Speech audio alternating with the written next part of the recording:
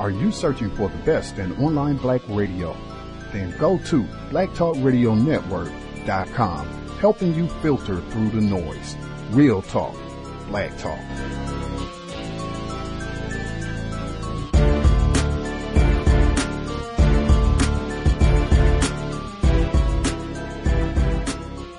The internet is full of half-truths and all-out lies. We've all seen them, and many people on social media complaining about it. Here's your chance to show and prove. WorldAfropedia.com is a black-owned and operated encyclopedia. There are several thousand articles, but we need help. We can't uncover all the truth ourselves. So please, join us and become a writer, editor, or blogger for WorldAfropedia.com today.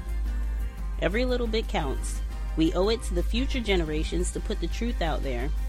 Visit WorldAfropedia.com, the African-centered encyclopedia, a global database of African knowledge for the purpose of bringing about global African wisdom and understanding.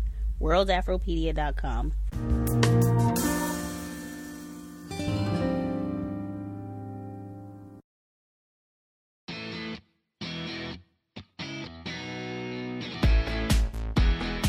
Seattle's a great place to visit because it has, I guess you could say, a little bit of everything, but I like to think of it as a lot of everything. You're listening to KNKX. When you're a business owner and gentrification comes to your neighborhood, you're faced with a choice. You can hunker down and resist or try to capitalize off it.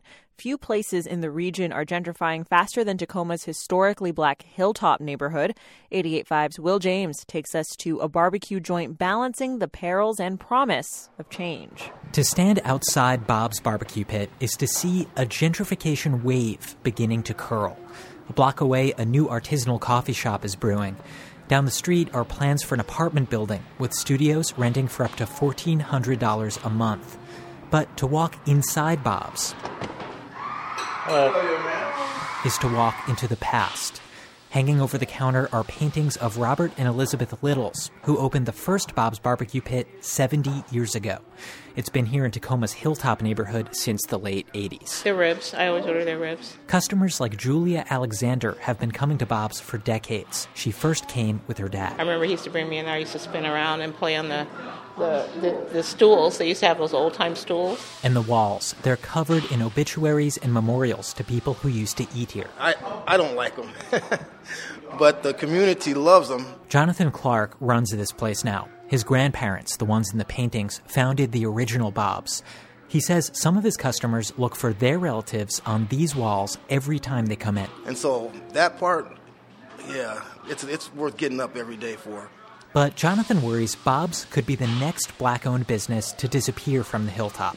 Years ago, his family lost the building where the restaurant operates. They had a loan and couldn't make a $250,000 balloon payment that came due. The property got snapped up by a company that specializes in building commercial office space. Bob's hasn't had a lease in a couple years. And it kind of leaves me in the air to wonder what is going to happen next. I mean, I could get a notice saying, in 90 days, we need you to be out of here because we're going to do this. I just wish they would tell me exactly what they want to do. Jonathan grew up in the Hilltop, and he's seen a lot of change. The neighborhood lost more than a third of its black population between 2010 and 2015, and rents have only shot up since then. But Jonathan's feelings about all this, they're complicated.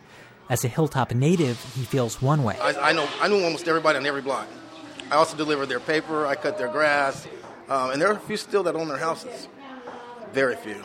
In that respect, I do feel sad. But as a business owner, he sees gentrification as an opportunity, and that's one reason he'd like to stick around. It made me think, if I'm going to be a part of this community and part of the game, you have to be in the game. In fact, seeing all this change on the horizon, he wants to be a part of it. For a while, he himself dreamed of knocking down the restaurant and putting up a new building. So it would have shops on the bottom, and then you would have either low-income housing or senior housing up top. And, of course, the penthouse would be mine up top. I'd move in there. But due to the economy, that just didn't happen. So here he is, doing his best to adapt. No weekend warriors here. We do this day in and day out.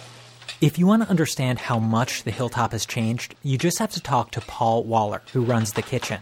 He and Jonathan have been friends since they were 6. See, when we were kids growing up, The Hilltop was a utopia for black folks, because a lot of them were retired military families that had came up here and had purchased their homes. But then the children went a little crazy.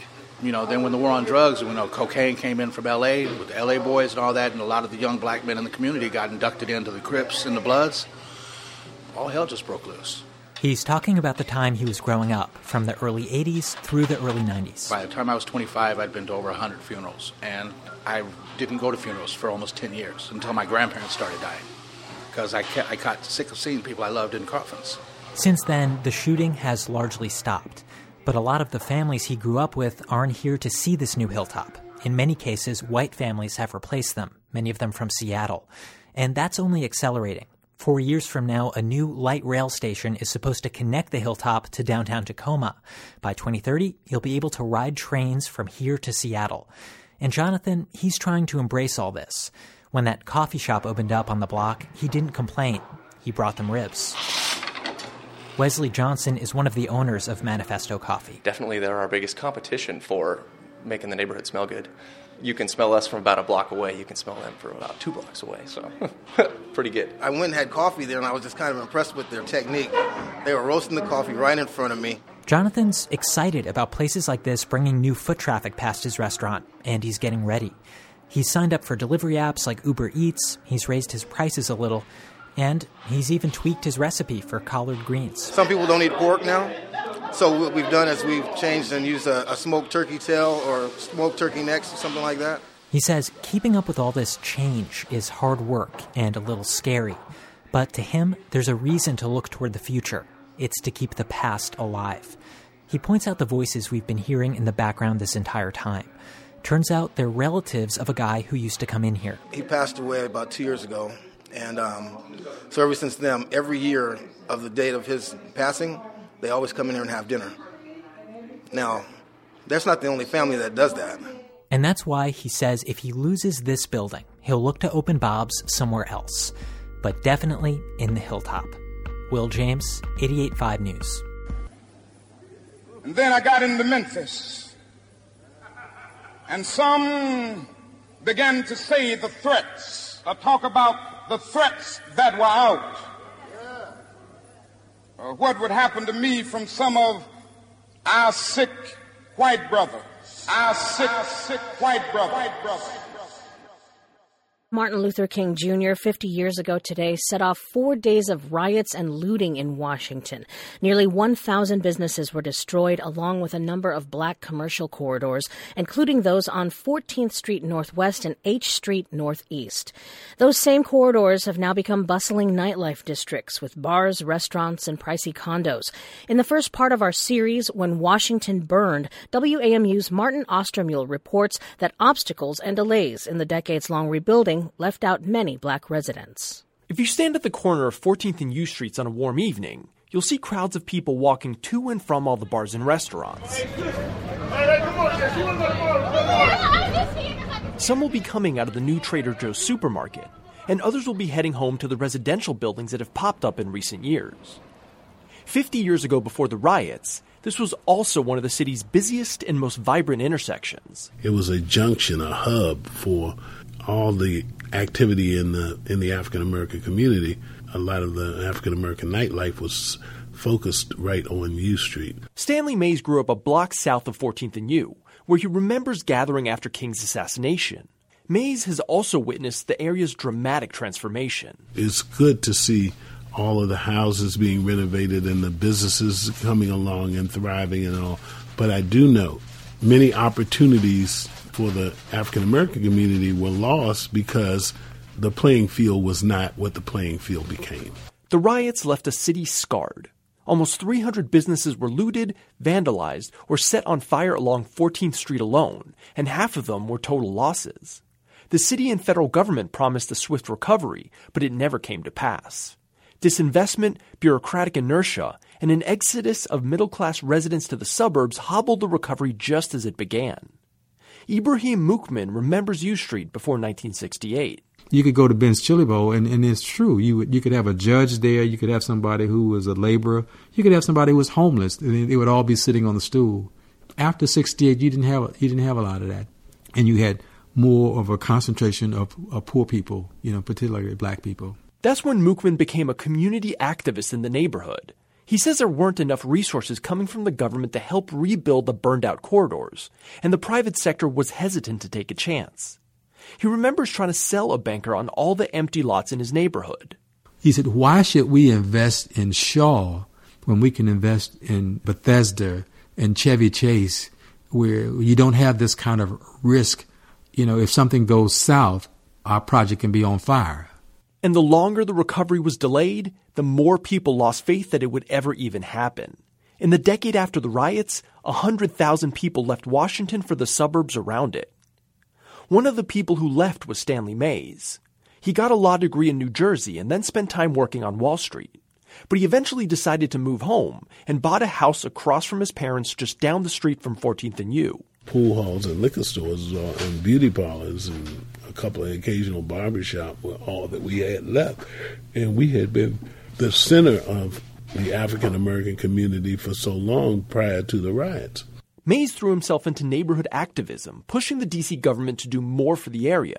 And in the mid-1980s, with Marion Barry, himself a former black activist, as mayor, it did, building a new municipal building at the corner of 14th and U. The Reed Center was significant because it meant that a lot of people were here earning consistent wages, and as a result, they left money in the community as well as came here to make money. Around the same time, construction started on Metro's Green Line, which had been rerouted to serve three of the communities hit hardest by the riots: Shaw, U Street, and Columbia Heights. The Metro was designed to help revitalize the neighborhood. But Ibrahim Mookman says Metro's construction also hurt the neighborhood. At one point, all of U Street was shut down for probably about a year. Parts of 7th Street shut down for about a year.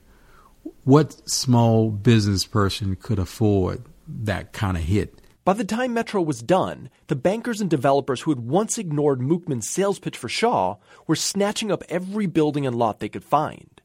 And that was the last straw for many of the black residents who had stayed in the neighborhood after the riots. If we suffered during the lean years, we should benefit when the harvest comes. And the harvest is coming now, but the people who suffered when everybody else was leaving the neighborhood now are not benefiting.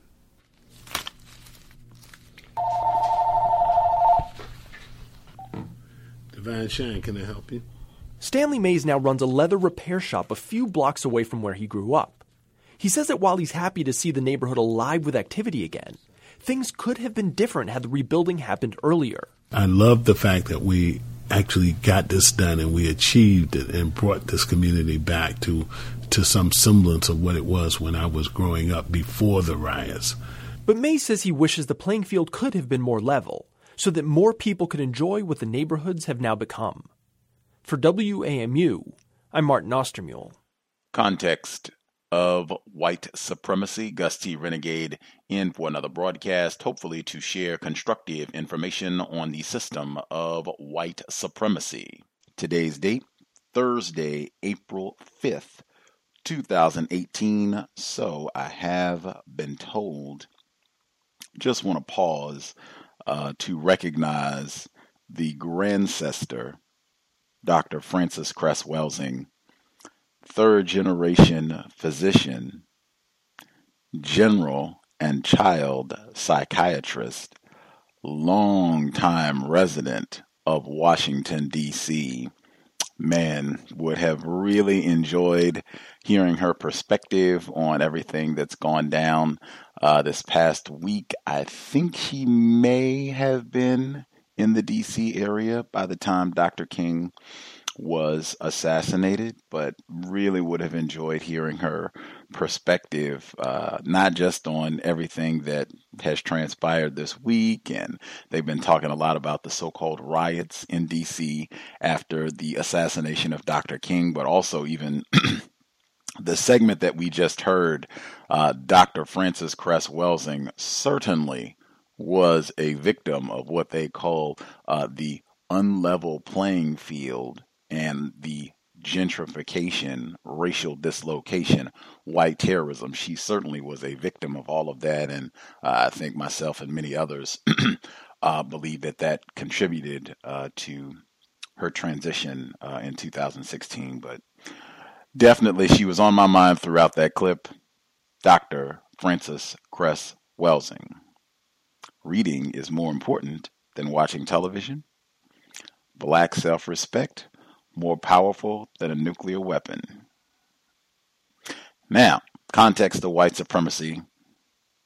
Our weekly broadcast, Neutralizing Workplace Racism. If we have any listeners who have figured out these are the things to do if you are a black entrepreneur so that you never have any of those problems, you can prop your feet up, rake in all of your money. You don't have to worry about white people coming and harassing you and moving in and raising property taxes or making it difficult so that you might not be able to maintain the space for your business or any other locations, your liquor license or whatever else you might need to maintain your thriving enterprise. If you have figured that out, if you have a job where you're working for someone else and you figured out how to do that without being molested sexually or otherwise, you get your vacation days, you get your sick time, you get your personal days, no problem. You have an illness in the family, you have to run home to take care of a child, no problem. You want to transfer to a different location, no problem. Going to be there as long as you want to be there and be there comfortably. If you have figured out how to do that, you get all your raises, promotions, have sterling performance reviews. You need to be the first person to dial in the number 641-715-3640, the code 564-943#.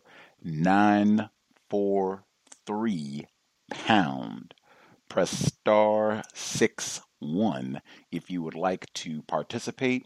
Certainly, if you are experiencing any problems, challenges on the job, and you would like a counter-racist perspective, the listeners, myself, would be more than happy to share a thought or two on what you're dealing with, maybe offer some suggestions.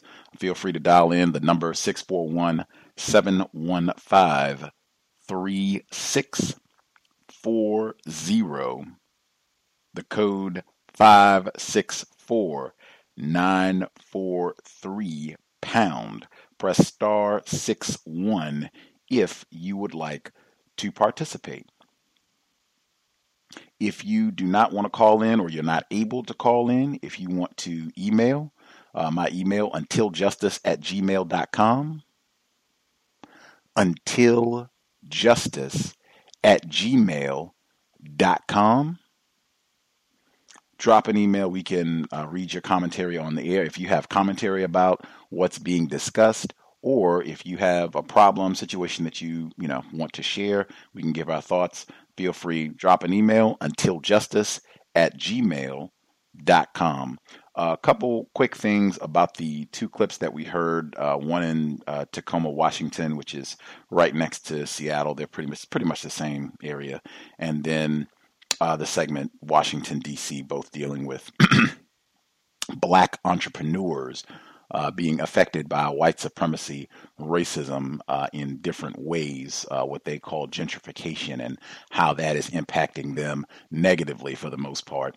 I thought, first and foremost, the segment where the black male was in Tacoma, here where I am, and he was talking about how his family had lost the location before and they had to move, might happen again. He's in this precarious situation with the lease and he doesn't know what's going to happen. Reminded me of Dr. Cambon. He said that they call us disadvantaged because we are lacking information, which puts you at a disadvantage. That is consistently victims of white supremacy, black people, even black entrepreneurs. Again, I thought that was really important because so frequently I hear people with a lot of conviction. Sometimes they'll be really, really loud and aggressive, just saying that the problem, we don't need to talk about workplace racism. Black people just need to go into business for themselves, be self-employed, fine. I'm not opposed to that. However, be very, very honest that this doesn't mean that you're not going to have a problem with white supremacy anymore just because you're a black entrepreneur.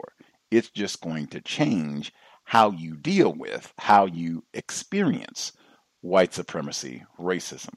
Very, very important. Next, the tackiness of the clip, the way that the second segment opened when they were talking about Dr. King. It opened and it said, Dr. Martin Luther King Jr. set off 4 days of rioting in DC, as though he was an instigator, as though he had a bullhorn and was out telling, yeah, break in that liquor store, set that on fire, throw that Molotov cocktail. He was assassinated. How did he set off the assassination? That's another, just the tackiness. They can come out and do all these performances, this tacky charade, as though they care about Dr. King and his legacy and how he died. And you can't even come out. These are professional journalists. You can't even come out and write an, what they say, objective story. The tackiness seeps through even there. It's not the assassination of Dr. Martin Luther King Jr. set off days of unrest in the nation's capital. Gus T. Renegade right there. Well, I guess I am a freelance journalist, but still, Gus T. Renegade right there. Very, very simple. Couldn't even do that. It's got to be Dr. King is a no-count looter himself, out setting off days of rioting in D.C. I guess he did it from the grave. Two things before we get to the callers. Number one, this is not a broadcast for spectators. Empire is on, I think. There's sporting activities. You have lots of things to choose from. The weather is getting much nicer, so I know it's still light here for folks on the West Coast. You go outside, do some activities, lots of things to choose from. Sitting here just to be entertained by problems that black people are having on the job, that is not what this is for. If you are a black person listening to this program, I'm pretty sure you have had a job, probably might be going to a job in a matter of hours. That means you could probably participate in this broadcast. I'm pretty sure if you're on the line, you have a work history. I'm sure either you can reflect on some things that have happened this very week, if not today. Certainly you can reflect on your work history to pick out some things that have happened. I think it can be very, very helpful to reflect on some of our own experiences on the job. Sometimes when we were more confused about racism and things that happened, what we would have done differently, said differently. Also reflect on things that are happening right now to make sure we have an accurate understanding, and maybe, even need to refine, update our code a little bit to make sure that we are on our P's and Q's, as they say, when we are on the job. So really want to emphasize that this is not for spectators. Participate, and I think it's very helpful. We do have younger people that listen to the program. I think it's helpful for them and others, we're still learning, to hear about different ways that whites terrorize us on the job. I think it helps us learn a lot about what it means to be white, what racism is, how it works. One other thing. Spoke with a listener yesterday and about workplace racism. Happens frequently with folks who do not call in, never call in, or even sometimes people that do call in. If I speak to them off the air, workplace racism will come up almost immediately. Workplace racism comes up immediately.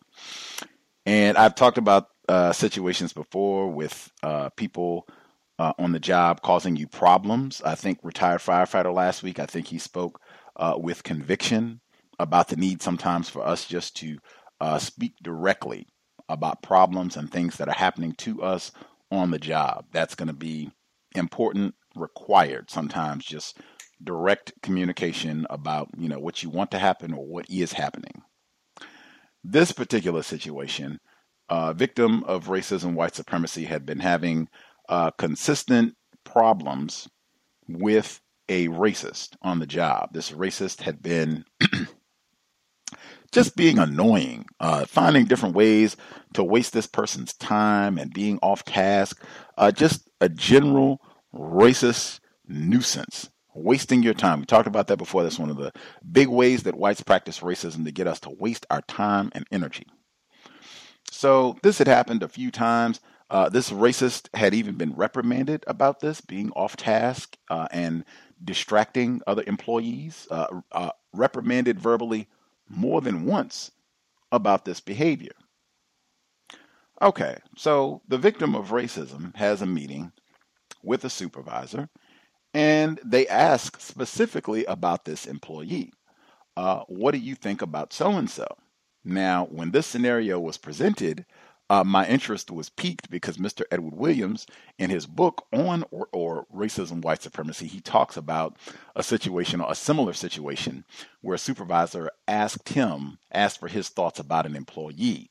The difference was his white supervisor asked about a non-white employee, and his response was, what problem are we trying to solve? He felt it was a situation where this suspected racist wanted him to come in and say, oh yeah, she is awful and just the worst employee ever. And she comes in late every day and takes, 5-hour smoke breaks. So then he'd be like, oh really? Wow, we're going to fire. And then it'll be, oh yeah, well, Mr. Williams, he said you were terrible. So, we had to let you go, that type of thing. And he didn't want to do that. So he just asked, what problem are we trying to solve? That ended the whole meeting. He never even had to answer the question. This was different. This was about a white person. Man, I would have went directly to, well, he has been reprimanded more than once for distracting other workers who were attempting to complete their duties, where he was off task and just being kind of annoying and disturbing our work environment. And that's been a problem for me consistently. He's done that sort of thing. In fact, if you give me a few seconds, I've made some notes here. I've got dates and time. That's the way, bam, that's the way that's supposed to go, in my view, according to codification, counter-racist codification for the job. That didn't happen in this situation. And the victim prefaced their commentary by saying, Gus, you're going to be so upset with me. And I was thinking, I'm not going to be mad. It is your job situation. I definitely want to hear people doing great, so that folks are doing well and prospering and, having wonderful things happen to you in your career. But I mean, it's, ultimately it's you are the one that's going to be dealing with the situation. So she says, no, she didn't, do what I just, laid out in terms of making sure to start off with this person, this suspected racist. You don't have to call him that, but identifying this person has been reprimanded about his misconduct repeatedly. And he's still engaging in this misbehavior, and it's impacting me, to just lay out the things. And then you have dates, documentation to support what you're saying. She didn't have documentation. She did thankfully emphasize that he had been reprimanded about distracting, but she did not have documentation. And guess what the supervisor said? It would be really helpful if you could document when he's coming to distract you and exactly what he's saying. That way we can, have a baseline for how often this is happening and what's going on exactly. I was not angry, but it was certainly not a moment to celebrate on the plantation. For someone who listens to the cows and has participated, I am not. I think many other listeners, callers have emphasized how documentation has helped them. And this victim did acknowledge and recognize, man, should have been doing the documentation. That's not just something that people are just saying. We talk about getting those voice recorders and what have you. So that can be another form of documentation and having evidence for things that happen. Not just saying that to be entertaining, to compete with empire for your attention. Saying that because I have seen consistently where that can sometimes help you solve problems. Exactly what is in the title for the broadcast that we are archiving. Neutralizing workplace racism. Yes, I have seen where just the act of a piece of paper and a pencil or a pen, or if you're on your phone or whatever it is, just the act of taking a few detailed notes, date, time, Adolf over here, came and interrupted me at 11:25 on April 5th, 2018, and said such and such and such and such. How many times have you watched, whatever the television show is, or, whatever stupid comment for the day? This is, the third time this week. And you just keep going. That takes a few seconds, maybe a minute. If you're slow, if you're on your phone, it takes maybe 1 minute. We're just talking a couple sentences that can be huge. In fact, this person felt like, woo, maybe if I had had documentation, maybe I could have helped get this white man fired. Documentation, just write it down, get it. And it doesn't have to be everything. We're just talking about things that are important, things particularly anytime something is causing you a problem, that is for sure cause for documentation. Extraordinarily important, and just another reminder what I've said and why I've been asking more recently, what are some of the things that stop us from implementing workplace codification, the way that we understand racism, white supremacy, apply that on the job to solve problems? What is stopping some of us from doing that? Because this person seemed to know already, man, I should have been documenting. Why not do that? We've talked about this before. I think that's something we should all seriously be thinking about, looking at. What are some of the things that stop me from doing this? And then how can I work on, eroding some of these behaviors so that I can go ahead and apply my counter-racist codification? Very important. Number again, 641-715-3640. The code 564943 #. Press star 61 if you would like to participate. With that, folks who dialed in with a hand up, line should be open. Feel free to chime in.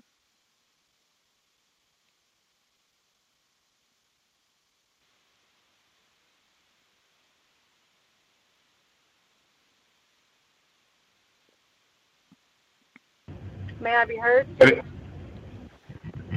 Heard both of you. We will start with Red in Nevada. Hello. Thank you for taking my call, and hello to everyone. I guess I'll make my commentary pretty short this week. I kind of felt bad like halfway through the week because I started to question myself about me kind of getting angry or somewhat angry about the white woman who keeps saying my name wrong. I have been trying to basically ignore her, not even respond to when she says good morning or anything like that. But I felt bad because I started to question, like, maybe I'm making too much of this. Maybe, like, she's not really, I don't know, just losing my mind, I guess. But I feel like I kind of regained my sanity and realized, this woman is just practicing racism. It's nothing that I'm doing wrong. It's definitely something that she's doing wrong.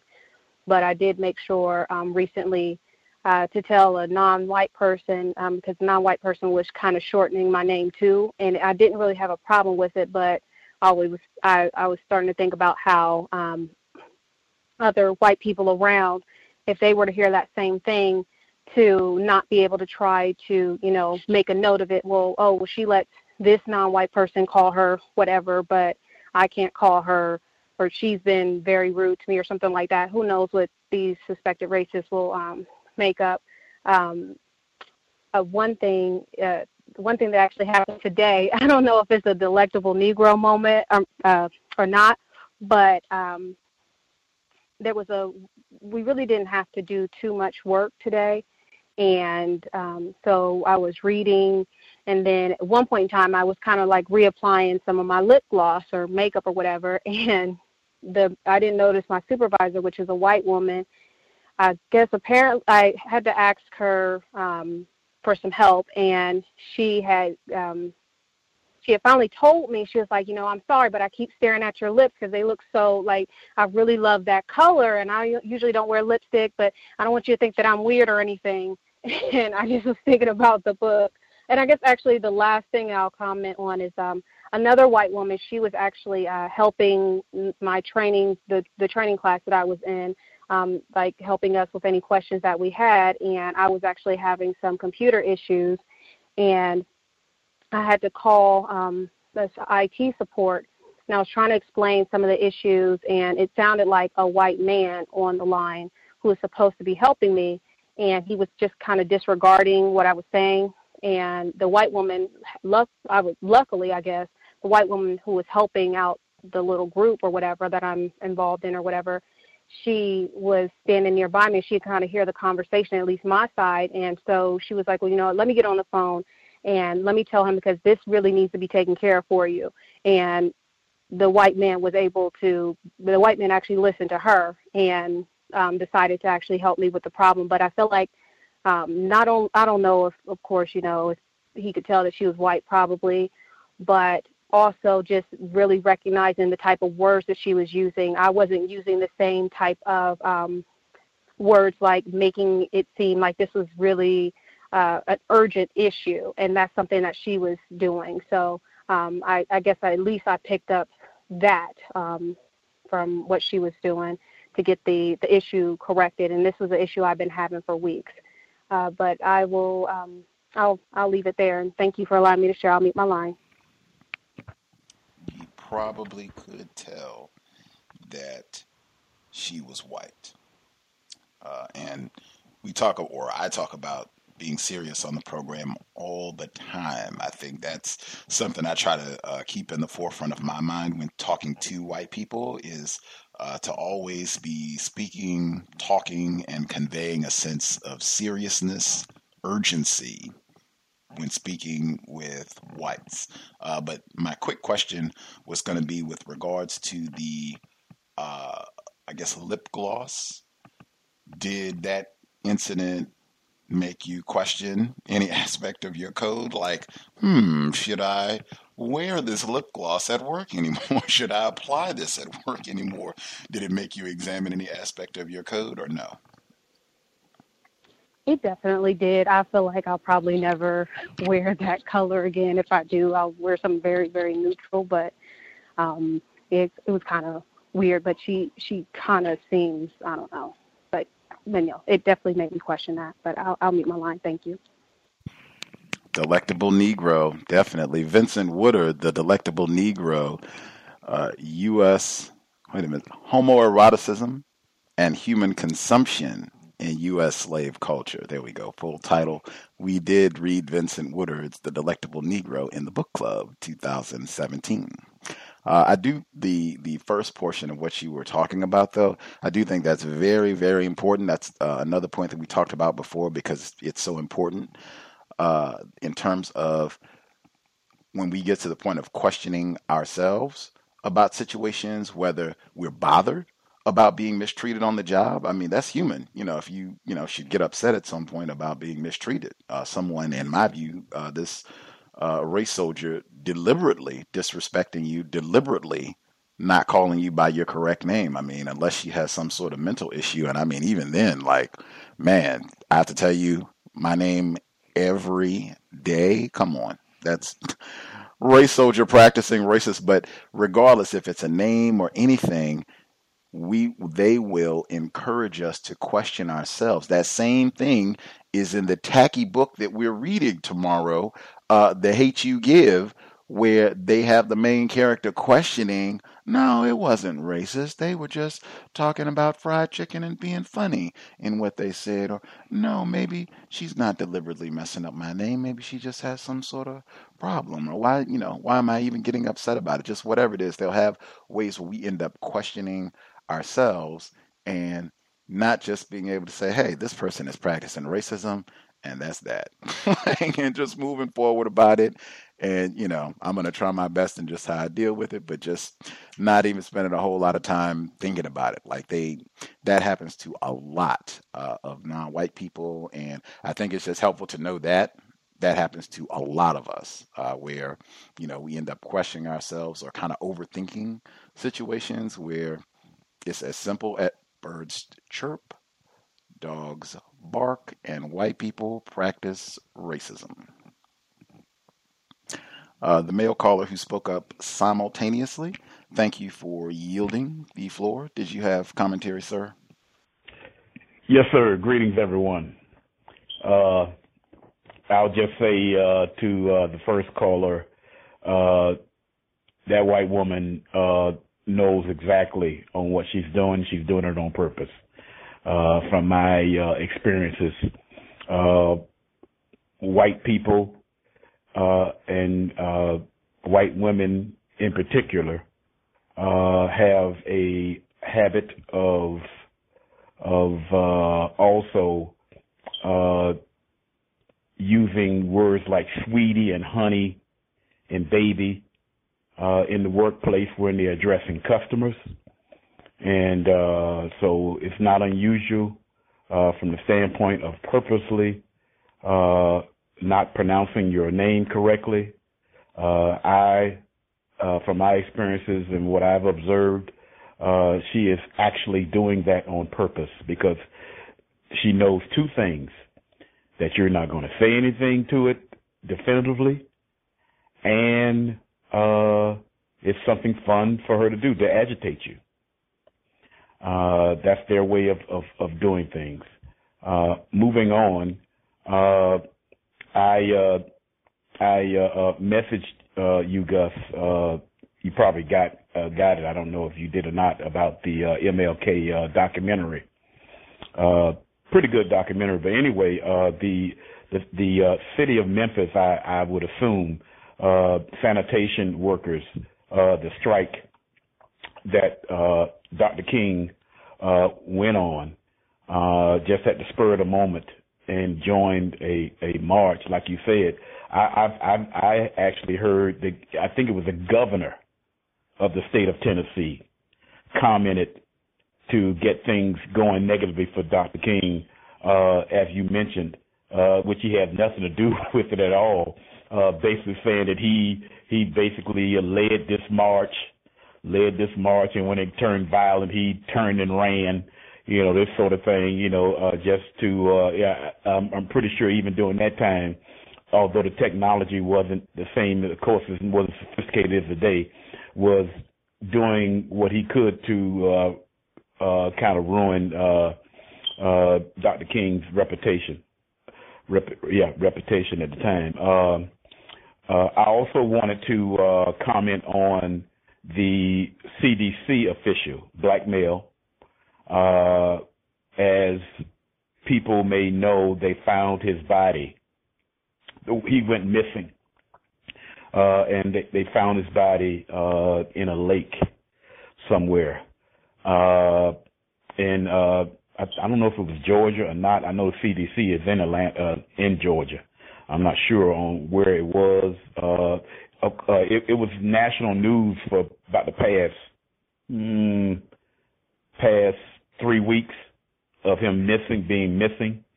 The reason why I brought it up, other than he had a high position with CDC, but they also stated today, I heard, at least I heard for the first time, that he was upset because he was passed over for a position. Now, that may end up being a reason for his demise. And the reason why I mention that is because this is one of the main negative effects that is imposed upon non-white people in the workplace, where they get passed over and for jobs. With the fire department, they had a very slick way of doing it. Also, I would say police departments also, because they basically have the same type of testing situation for promotion, whereas you would score high on the test. Let's say you would score in the top 5 or something like that, and they would basically just let your situation die on the vine, quote unquote, go past the deadline of the test, and you have to put all that energy back into it again to take the test again, and it's very frustrating on it. There is a black female who has been on the fire department now for about, I would say Miss Davis has been on the fire department now for about close to 25 years.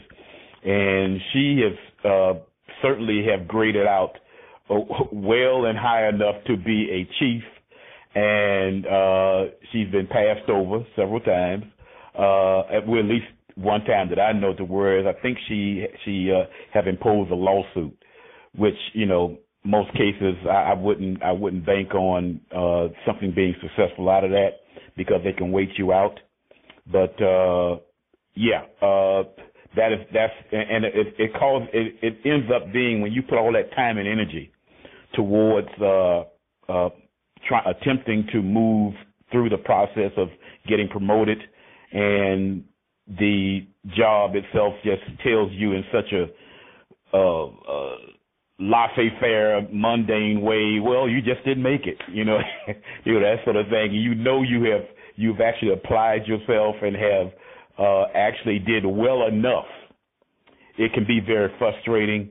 That's why, you know, the different things that I've heard on this program to kind of like offset that, including yoga, is something that is very necessary in this program. It just gives more reinforcement on how important programs like this is, that non-white people need to be having workplace racism program meetings if that's necessary, you know, as far as they're concerned, because it's very important. And that's all I have to say for right now. Thank you. Appreciate that, retired firefighter. The King documentary is Into the Wilderness, HBO documentary. You can catch it, I'm sure, on HBO. I'm sure it'll be widely available online and Netflix and all those places. And the CDC employee, I had seen that he was missing. I didn't see the update. That was just from today. The information about him being found more recently deceased in the river. His name is Timothy Cunningham. And they're, at least for right now, saying that he was a drowning suspect. Other folks that we have not heard. Can I be heard? Greetings, Thomas in New York. Greetings, Gus. Good evening to Firefighter. Good evening to Red, and all the rest of the callers. Yeah, when I was first started working in the city, you know, I was still living in Jersey. I started working at a huge accounting firm on one of the big four, and my boss was a black man. And I got the job because my aunt's husband used to work at the same place until he became a so-called police officer. And he kind of, hooked me up with the guy. So this guy was a good guy. 6-figure job, managing the mill room. I was working in the mill room. And he even had a stutter. But he was a good guy. You know, I'd love to talk about basketball. That was his thing. But either way, I found out, and this relates to what the firefighter was just talking about, that his wife used to work for the firm. So as, I worked there for 4 years. I mean, it might have took 3 years for me to get the whole story. But either way, his wife sued that company. Hey, I don't work there anymore. It was Deloitte. And she won about $3 million for being passed over. She trained over 150 partners and still wasn't a senior manager, but she trained them, and they were all, of course, white or probably Asian. So I just thought that related to what he was just saying. I had an interesting occurrence the other morning going to work. I'm on the train, and as the train's going downtown, passes 125th Street, around 116th Street, this guy gets on the train, and I could obviously see that he's on heroin. He's doped up. So as time goes on the train, the next stop the train gets a little more crowded, and then it goes through the tunnel a long tunnel, and you end up on 96th Street where all the white people get on the train. So, of course, all the black people have seats because we get on from Harlem and it comes downtown. So either way, this guy has to come stand in front of me. So, I could smell it coming out his pores. Unfortunately, I have family members. So either way, so this white lady gets on the train. And she says, she doesn't say anything to me. I have my headphones on, I'm listening to the radio, but she's looking at him, like just staring down. And so I look at him too, and I could see that he was, pretty much leaning. So then she taps him on the shoulder, and she says, why don't you give your seat up for him? Now, this is a black man, but it was just the fact that it was this white lady who did it. I was just ignored her. But, I kind of felt bad afterwards, but at the same time, I've never seen one fall.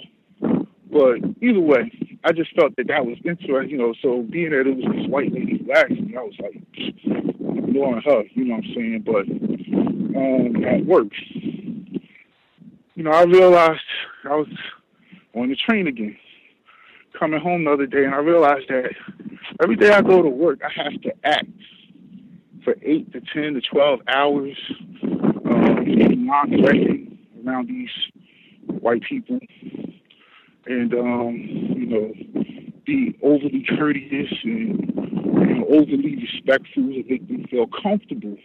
Being that I am a big black male, being that I'm not a professional, I'm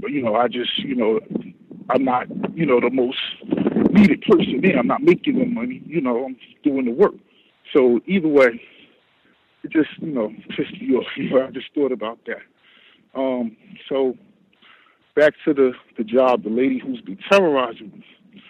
Man, today, go to work, and usually in the morning, I have to pick up the mail from the elevator and bring it, to my little office and sort it out and deliver it, especially, this is tax season, the busy time. And when I got there, it was 4 bins of mail. I'm usually there. I usually get a bin. So I'm like, man, why they got all this mail here? So, I had to take 4 trips to get it into my little office. And I realized that 3 of the bins don't even belong to the company I work for. Only one of them. And then, so I said, shucks. So I go to the guy whose place I took, who, has a higher position. And I asked him, like, what should I do? So he says, oh, that happened once before. You have to call the courier service that drops the mail off in the morning to come get the mail. So I said, okay, well, do you have the number? So he says, no, you have to wait for this other lady to come in, the lady who's in charge of human resources, who has been very nice to me. A white lady as well. But this one that's always in someone's business, when I go back to my office, she's looking through these bins of mail, I guess probably see why I haven't delivered it or whatever. And she's like, why is all this mail here? But she's really nasty. So I said, well, this isn't our mail. She says, I can see that. I said, well, they made a mistake and delivered it. And I just found out from Edwin. I don't care what Edwin told you. Right now, you call the post office and tell them to come get this. So I said, so she says, I don't want to hear anything other than you call the post office. And she walks away. So I said, man. So I know that that's not the procedure. The procedure is this courier service that they're using, they pick it up from the post office and drop it off. It's not the post office who dropped it off. This could potentially cause a problem, So I go back to the guy. He says, oh, man, now she's involved. He said, man, well, whatever she did tells you to do, just do it. But that's not how it works. But if you don't want to tell her you didn't do it. So I said, all right, so I did it. And, of course, you can't get through to the post office. But they said they'll call back in an hour and, whatever. But either way, finally I get in touch with this lady, and she tells me, she's going to call the courier company. She'll handle it from there on. So I'm thinking it's over from there. But then this lady comes back and over. Why is this mail still here? I said, oh, Mary, I don't care. She doesn't even let you talk. and it's so annoying. And I just want to say, something to her, but you got to be very respectful and take it and, absorb it and then kind of smooth it out. So either way, I just said, listen, I called the post office. They're coming to pick it up. Oh, you listen to me. See, when you listen to me, everything works well. And she walks out the office. I said, now I didn't, they're not even coming, but what does she know? But it's just man. But either way, this lady, like I said, she annoys me when I'm cutting this fruit. I have the fruit in the colander, rinsing it off, and she'll just dump her coffee right on the. I mean, it's just so disrespectful. Every time I'm somewhere, she's right behind me, and it's not like she's acting like she's doing something else. But I could tell. I just have a feeling that she's watching me, but at the same time being very nice, mostly very nice, and you're such a nice guy, but it's just always in. And I asked the receptionist, who's also black, and she says she does the same thing to me. So you just got to learn how to, you just got to take it. And the few of the Spanish, the Latino, the blacks, people who speak Spanish but they look black, they said the same thing. Now they hired this black man. He has long locks, and I had been seeing him. He's a young brother, but I've been kind of reluctant to go out of my way to be overly, try to be talking to him, because I don't want the white people who I avoid to feel like I'm, just trying to talk to the black guy. Now that they have another black guy in the office, but the other day he came into my office to make some copies, so we got to talking. So now he's kind of saying that everything's going well for him. They're being overly nice to him, so he's saying the same things, and I just kept it at that. But I feel like it's another thing that I feel like I have to act like. I would love to say, yo, what's up, bro? How's it going today? But of course, in this environment, I feel like that could be taken some kind of way. So I'll mute my line. Thank you. White girls do it better. I think that's a twofer with the white woman with the male situation, and then the white woman with the fruit situation. And I think it reminded me of Jane Elliott, no less, white supremacist, admitted white supremacist Jane Elliott, blue eyes, brown eyes, exercise, multiple time guest on the Cows. But the first time she was here, she did not like my use of the term non-white.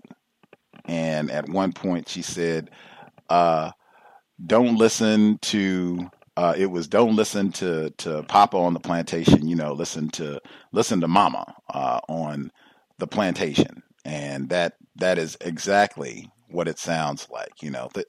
When you listen to me, things work out well.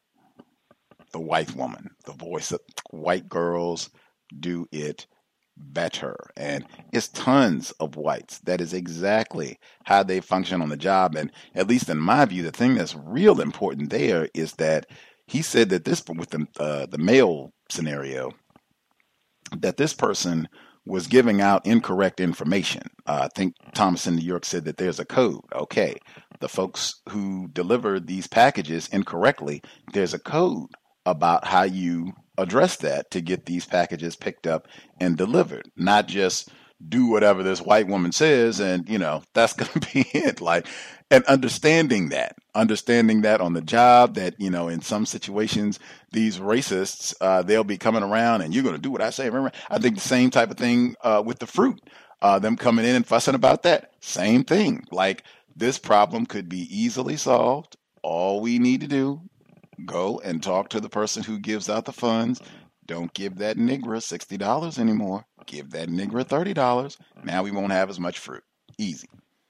They just enjoy that this is a part of being a racist. I can just find any random nigger and just go around and whatever I want. If I want to go and play with his genitals today, I'll go play with his genitals. If I want to go and mispronounce their name all day, I'll go mispronounce their name. If I want to go sling my coffee on their fruit or on them or both, hey, that's what I do. I'm erasing. I might even do it with a smile. Not calling you names, not calling you nigger to your face or where you can hear me, but hey, I'm still practicing racism, white supremacy. And that's why we have the program, try as best we can to neutralize. I think with the coffee situation, particularly if that's something where the habitual terrorism, and that's what I call that, to just come and sling coffee.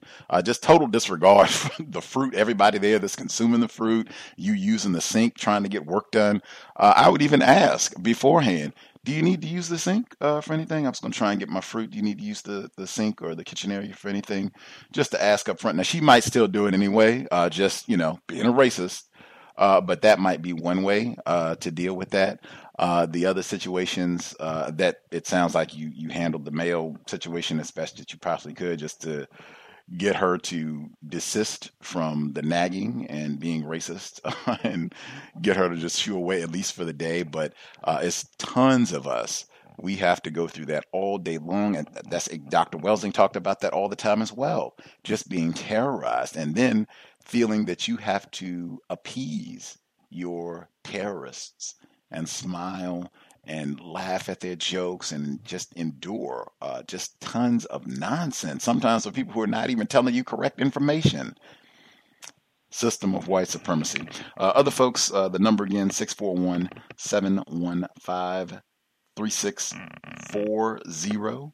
The code 564-943#. Press star 61 if you would like to participate.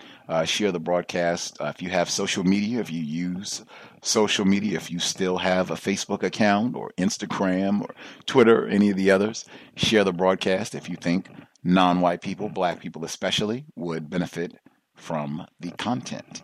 Other folks that we've not heard from at all, if you have... Have you heard? Yes, sir. Thank you for taking my call. We saw the guests and callers. A bit of an update. I haven't called in maybe like a year and a half or something like that. I forget exactly how long. But to speed you guys up, I don't know if you guys, if anyone remembers, but I was working at a warehouse facility. Well, I don't work there anymore, so I guess it doesn't matter. I used to work at Costco, and I was being terrorized on the job by my white female boss and some white male managers. That was also around the time where the whole Leno Castile thing was going on, and out in Sterling, and I was losing my mental health was taking a dive, and I was contemplating suicide, and I ended up having therapy, and so that's the gist of that. I don't know if anybody remembers, but I've been taking therapy for that, and mixed results. I kind of stopped going because it's still kind of hard to believe that racism is a problem that can be solved. But I'm recently back in therapy because I recently had a child, so trying to get my mental health back in order to continue on the path. But I'll be brief. That was my intro to remind you guys who I am. But so I'm a substitute teacher currently, and it's kind of an interesting job because when I sub, I can go to different schools in the district, so I can sort of get a feel for how each environment is different.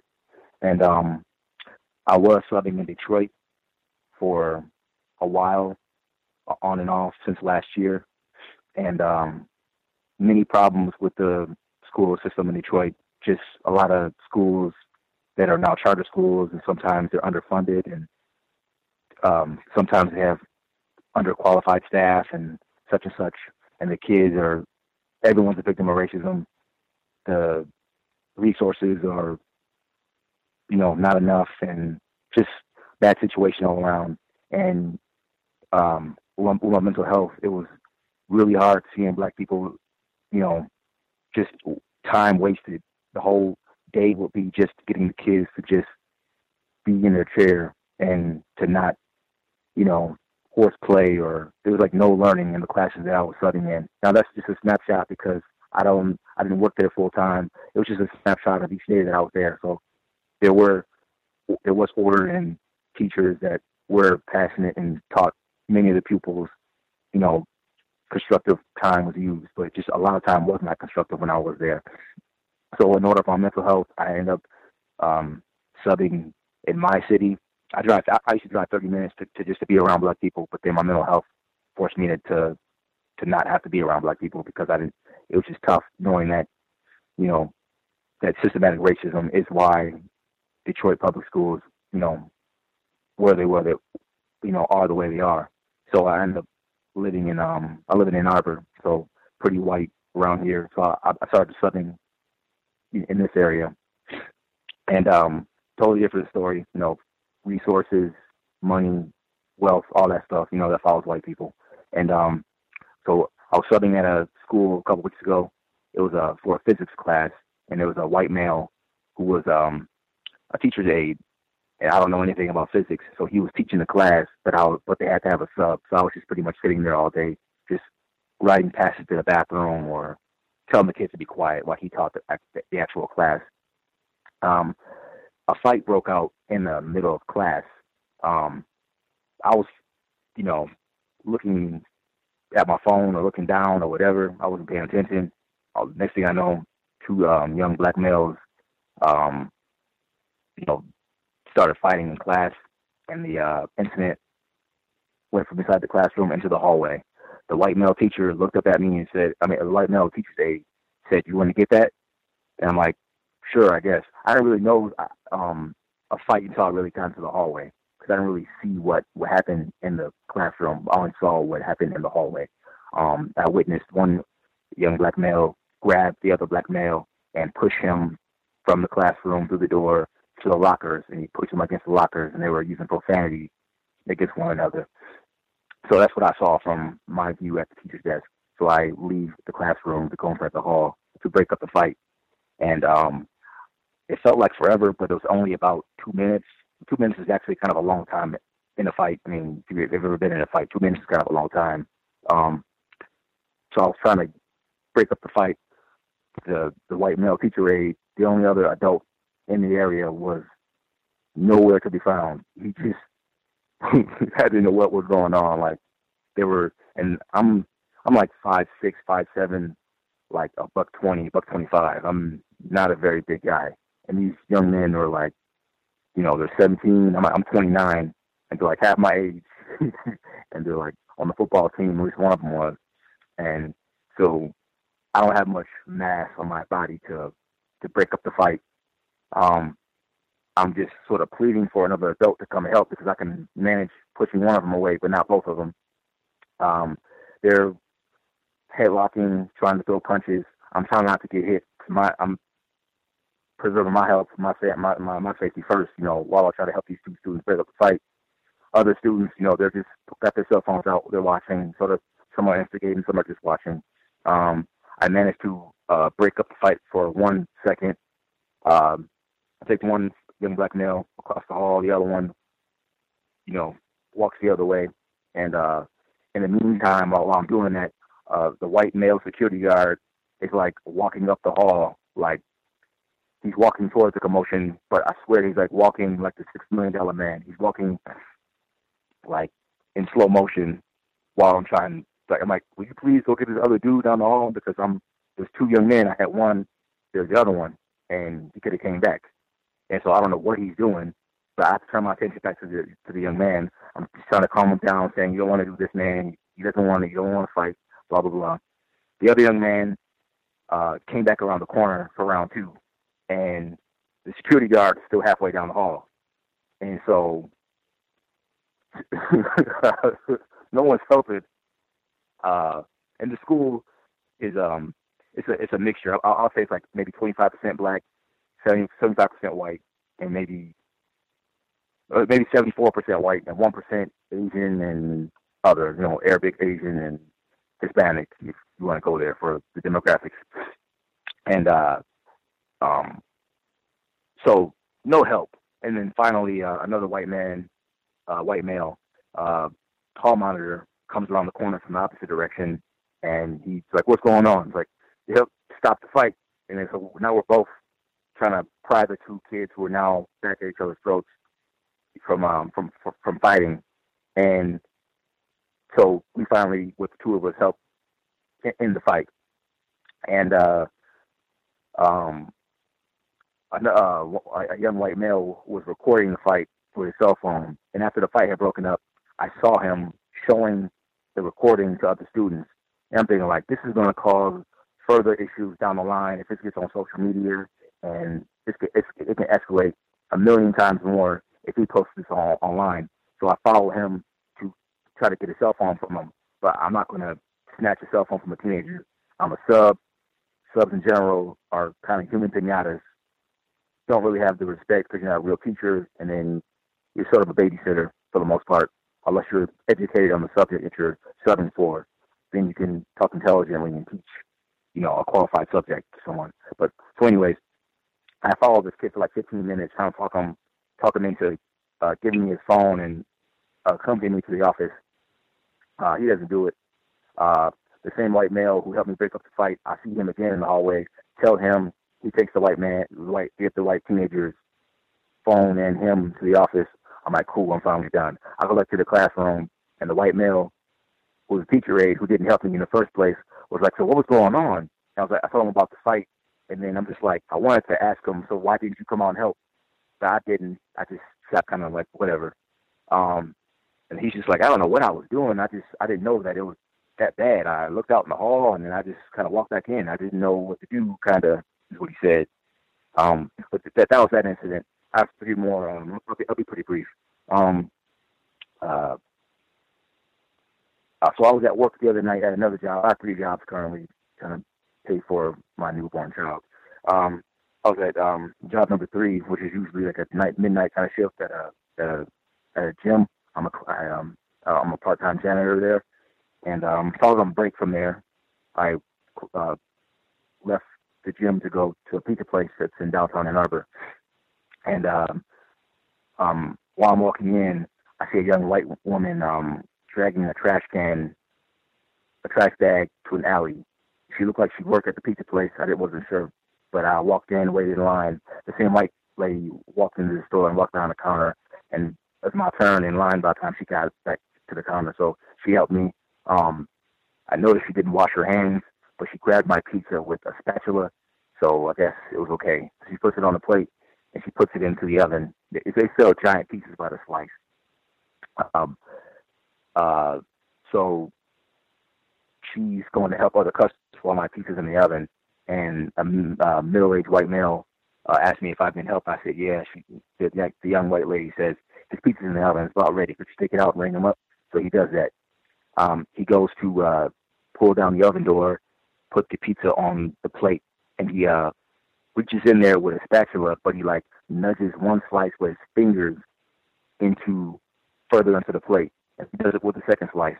Now, I've been watching him put his hands on all these other white college kids' pizzas for like, minutes while I was in line. I saw him just grabbing slices. I'm like, losing my mind, losing his dirty hands touching on these slices. But they weren't my slices, so I didn't say nothing. But when he did my slice, I said, you didn't have gloves on.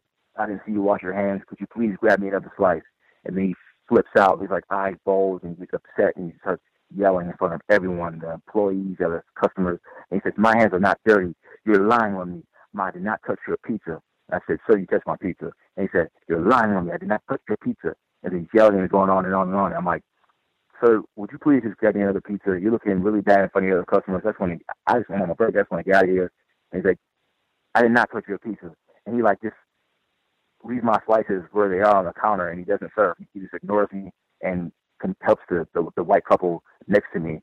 And the young white woman who helped me first, she sort of wandered around for a few minutes helping other people, and then I was still there kind of standing there, and she said, you need anything else? I was like, yeah, I still want my pizza. And she got 2 new slices for me and rang me up, and I was out the door. Another one, flashback, when I was in middle school, that was my job, so I hope it qualifies. Being a student was my job at the time, so it was flashback. I used to hang out with a bunch of neighborhood kids, some white kids, some Asian kids, and we were one of the few black people in the neighborhood. We used to all sleep over each other's houses, play video games, order pizzas, general mischief in the neighborhood. We all were friends hanging out. We all also use racial jokes to make fun of each other.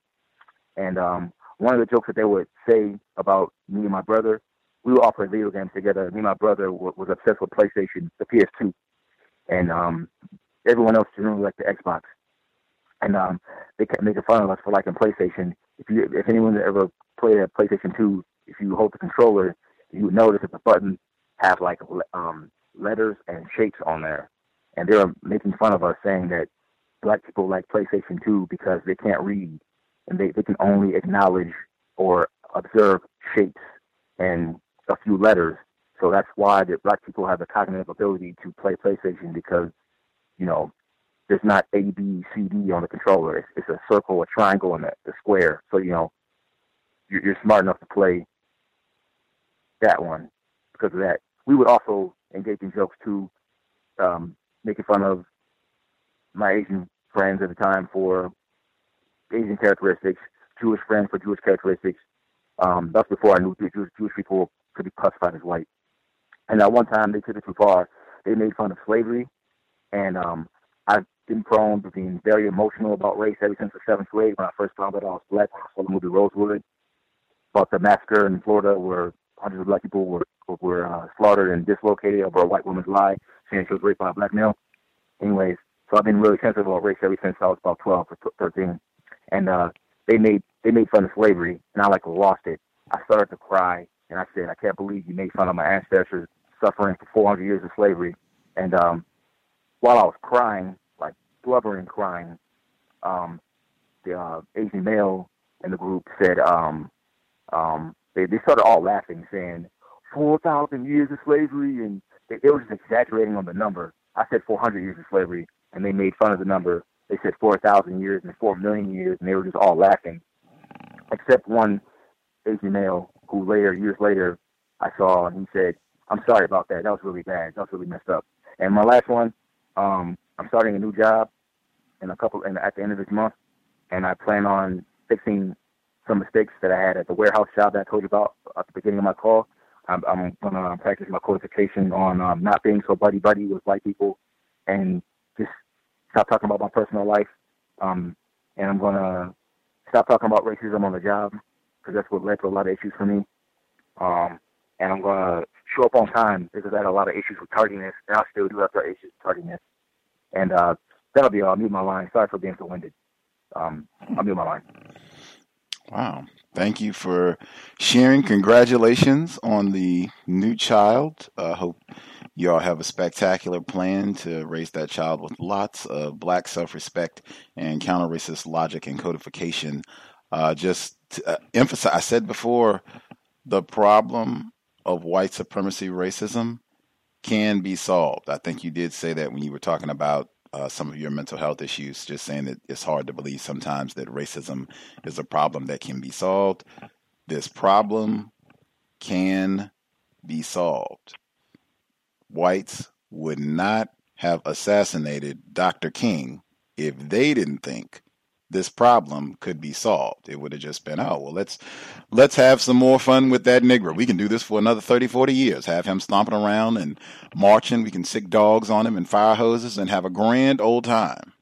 If they didn't think one of the Negroes, Dr. King, one of them, Winnie Mandela, one of them, might eventually come along and have the logic to solve this problem, they would not do all of the surveillance and COINTELPRO and all of the other tactics that they engage in to terrorize us. This problem can be solved. That's it. I do think for the next job, in terms of codification, great, outstanding. You can start fresh and practice your codification. I would just say, I think you did, or the way you phrased it was not going to be so buddy-buddy with whites. I'm going to be codified in how I relate to whites. Words are important. That's the way that I would process it in my mind. That's the way that I would say it. I'm not going to be chummy or so friendly.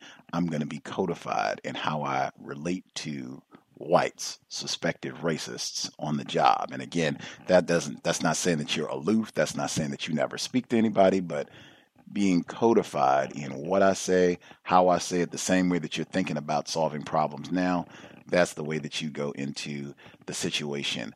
The meal situation, and I know that can be tough. I guess that is an aspect of the workplace environment that we haven't discussed, because I know a lot of folks, lunch can be a problem. I know for me, sometimes it used to be even challenging to get the lunch break. Sometimes they would decide that you can't get a lunch break, or it would just be a lot of chaos getting called back getting called back early from a lunch break. But the lunch situation where you left and went to get pizza and all of that, like, man, we talked about that so many times with racism with regards to black people eating out. Black self-respect, in my view, the trash situation would have been enough to be like, I don't think I should eat here. If you all are taking out the trash and coming back and not washing your hands, which is mandatory, I think they have those little signs up and such in a lot of restaurants that say that, mandatory that your employees wash their hands after they've been to the bathroom or taking the trash out or something like that. And then this guy comes behind and same thing is touching the slices, not wearing gloves and all of that. Like, I don't know. Like, in my view, there should not be any hostility around something that is supposed to be nourishing for my body. It shouldn't be a brawl. I think our guest on the program on Tuesday, I think she said, if white hands prepare this food, I'm not going to eat it.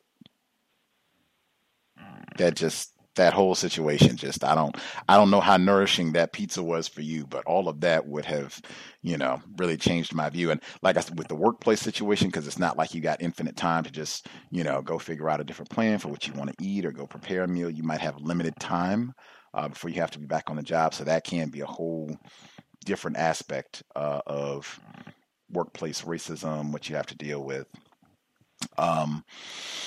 Wow, there was so much to share. I guess with the yes, sir. Go ahead, Thomas in New York. Yes. First thing, my mother was a school teacher for 35 years. My grandmother was a teacher for about 30 years. Teacher is not supposed to break up a fight. Not supposed to happen. Don't ever do it again. You call security. Not your job, not your responsibility. And I understand, that type of environment, because unfortunately my last job, it was like that every night. Fights, and I was in the hospital, and it was just, a lot of fights, stuff going on. But this is what Gus just said, just as a codification. If you go into any white-owned establishment and they practice racism, you don't spend your money. This is the area one economics is an area they dominate us in.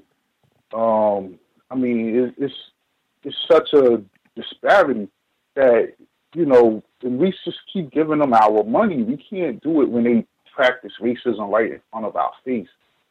Just the fact that you stood there and waited for the pizza, I just think from now on, you just walk right out because, they still got your money and they humiliated you. So they got the double whammy on you, and you never give them that double whammy. When you show, like I said, that self-respect. And I wish you well on your new endeavor. Absolutely. Echo Thank you. The sentiments, wishing you well with the new job. And just with the teacher situation, that's another one, I think, in terms of not being surprised with the white teacher aide not coming to your assistance. And then I guess it was the white security officer. Imagine that. If this was I don't know if this was a resource officer or just another white personnel, to come to help with the fight eventually, but him lollygagging and taking his time. Now, imagine if that had been a white teacher or even a white, teacher aide or a white woman, since that's the bulk of the teaching force in the U.S. Imagine if that had been a white female teacher out there struggling with two black students trying to break up a fight and think he's just going, oh, la-di-da. Yes, beautiful day. Get to the fight. I mean, consistent. And those are the type, I think what Thomas said is excellent too. That's another one, policy. I don't know what the policy and procedure is, and maybe you don't either as a substitute, because like you said, you're going to different schools. I don't know if they have a uniform policy in the county or district or wherever in the region where you're doing your substituting, but I could easily see that being the sort of thing where it might not necessarily be uniform. But I would definitely want to know what the policy is on that. If it's no breaking up fights, I would already have that in mind from the very beginning. And I would also adjust my code knowing that up front that these whites are probably not going to help me or will be very slow to offer assistance. So I might have to adjust the code. If that means if I'm not doing fights at all, we call, the resource person or whatever, and then calling them by name. If I want, whatever, Ted, can you do such and such and such and such? If I want them to call this or whatever it is, address them by name and tell them exactly what it is you want them to do, because it's very likely that they will just leave you out there and we'll just let the nigga deal with all of it and then blame it on him when, it goes bad. Do we have any other folks who had suggestions, comments about what we heard? Questions? I would reiterate, never attempt to break up a fight. I have witnessed situations. Probably one of the worst situations was where a coach breaking up a fight suffered a compound fracture. That means the bone sticking out of his leg. He seemed to be in a cast for almost a year, walking around on a cast, and probably has a permanent limp. Excuse me, based on a breaking up a fight. As far as that's concerned, I can't see nowhere in the public school system where they have that as a policy where a teacher is supposed to do that, whether it's a substitute teacher or a permanent teacher. There are other people who are paid to do such a thing. That's what I was thinking about. When it comes to restaurants, continue to be very observant, but at the same time, don't take that much of a long time to make a decision to leave and go somewhere else. I mean, if pizza is what you really want, I'm pretty sure there's plenty other places where you can find pizza at, other than one where you have to go through that type of situation. I don't even like sitting at restaurants, and I definitely don't like to go to restaurants where I can't see on what the people are doing with the food that I'm supposed to be getting. And at the first sign of any type of incorrectness that I see out of the employees with food, as far as they're concerned, I just walk off. And that's been with not only white people, but also non-white people. Because sometimes non-white people have a tendency with maybe their pain or whatever they may be going through on the job, they take it out on another non-white person, as far as that's concerned. I mean, anything of rudeness, such as I can remember one time going to one of these fancy grocery stores where they have the top-notch food there, and every time I'm attempting to order something, I would like to have the undivided attention of the person who is supposed to be taking my order. And every time I open my mouth, she would turn her back and go do something else. As far as that's concerned. And which not only that you don't know whether the person is paying attention to what you're doing, that it's just rude just to do that. So I put it in the term of a question. I said, is this something as far as the policy in your training on what the employee is supposed to do when the customer is giving you what they want and you turn your back, that sort of thing. But yeah, those are things that I can think about as far as what the caller was saying, and congratulations with the offspring, and hang in there. I based on your testimony, I think that you are really doing the right things as far as working on situations, and all of us got mental problems from a standpoint, and it looks like you are hanging in there and doing a good job to try to overturn that. And thanks for listening. Appreciate that, retired firefighter. Context of white supremacy. One thing I did want to emphasize really quick, the caller that dialed in, you, because of your job, your time in the classroom, you have seen education, another area of people activity. You have seen the plan for black children. You said yourself.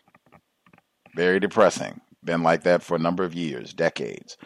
That means, I've said this before, Dr. Welsing certainly said it many, many times for years.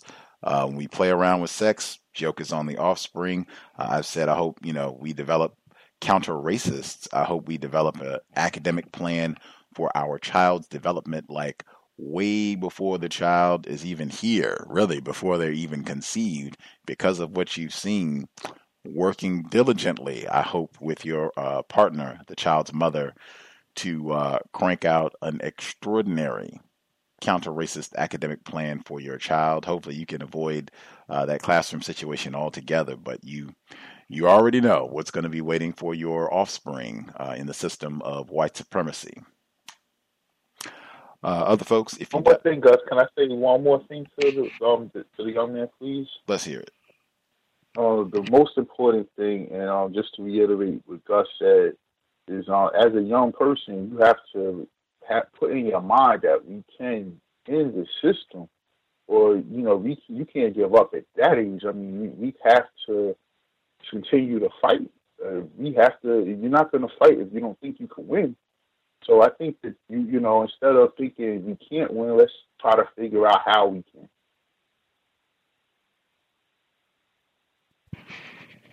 Context of... Sorry. I appreciate all the comments. Definitely taking everything to heart. Thank you.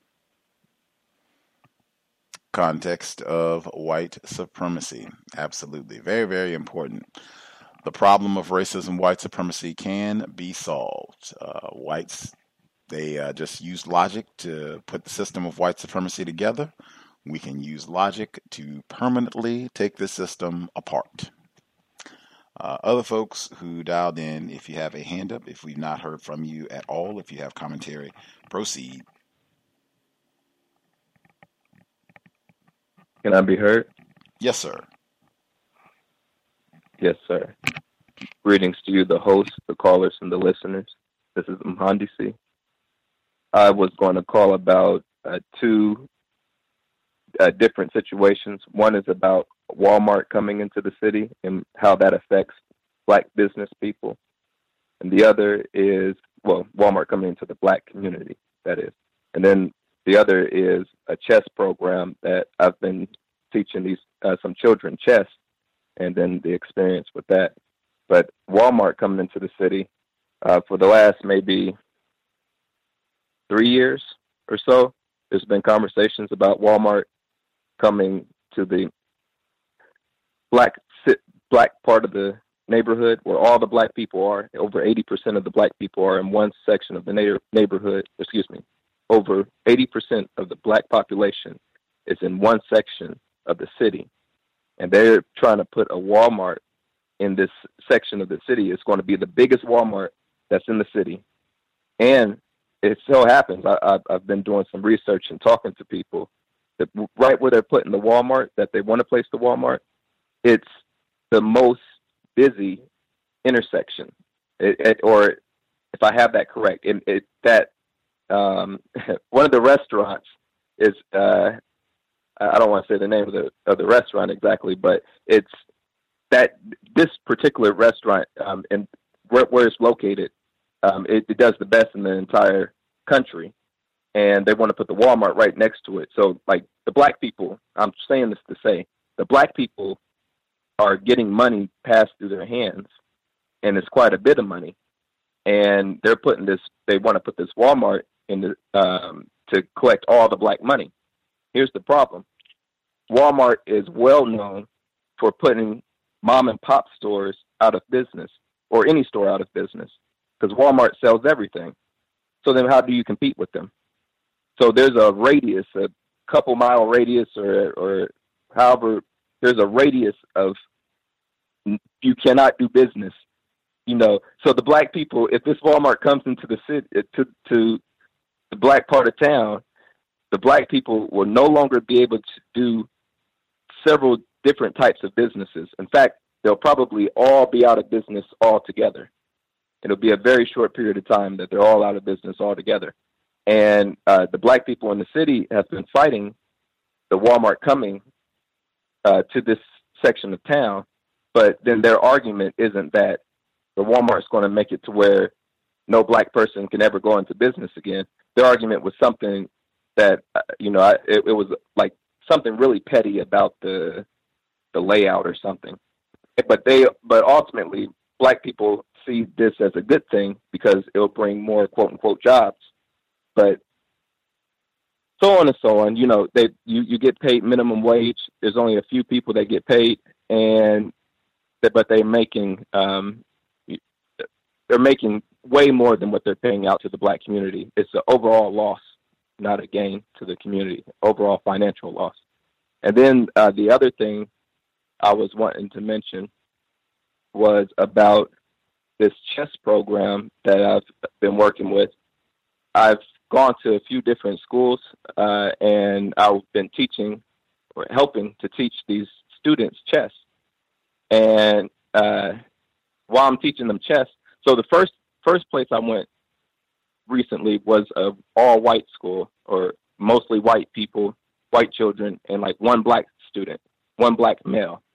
And I had the hardest time trying to get to the black male to teach him, because there's so many white students, and then the black male is kind of not paying attention. He's doing all sorts of other things, dancing and sometimes singing and just moving around. And then when I come to him, we'll talk, but then he needs to go and talk to his white friends. So we don't really get to get anything. He doesn't learn. We don't get anything solved in that situation. Well, anyway, then this next assignment that I had, I was in a mostly black. Well, there was some Indians too, so East Indians, but they're almost our color, almost my color, brown. Anyway, so it was one white student, and all the other students were black or Indian, and then like one Mexican female. And these are children in middle school. And so I'm trying to teach them. I'm giving them, a lecture. I'm asking them questions, but I only have a certain amount of time. While I'm talking, what I need to get conveyed to them, I need to do in an hour's time. And this white child, every time I ask questions to the students. I tell them, raise your hand, and I'll call on you. The white child just blurts out whatever answer he chooses to blurt out. Sometimes it's the right answer, sometimes it's not the right answer. But that's not the situation. The situation is that he continuously speaks out of turn intentionally after I tell him time and time again, stop, raise your hand, allow everybody to participate. But he will not allow everybody to participate. And then I went, another day I decided to come early just to see what the students were doing. So I came early. I came an hour early, and they were reading. They just got done playing, and then they were reading.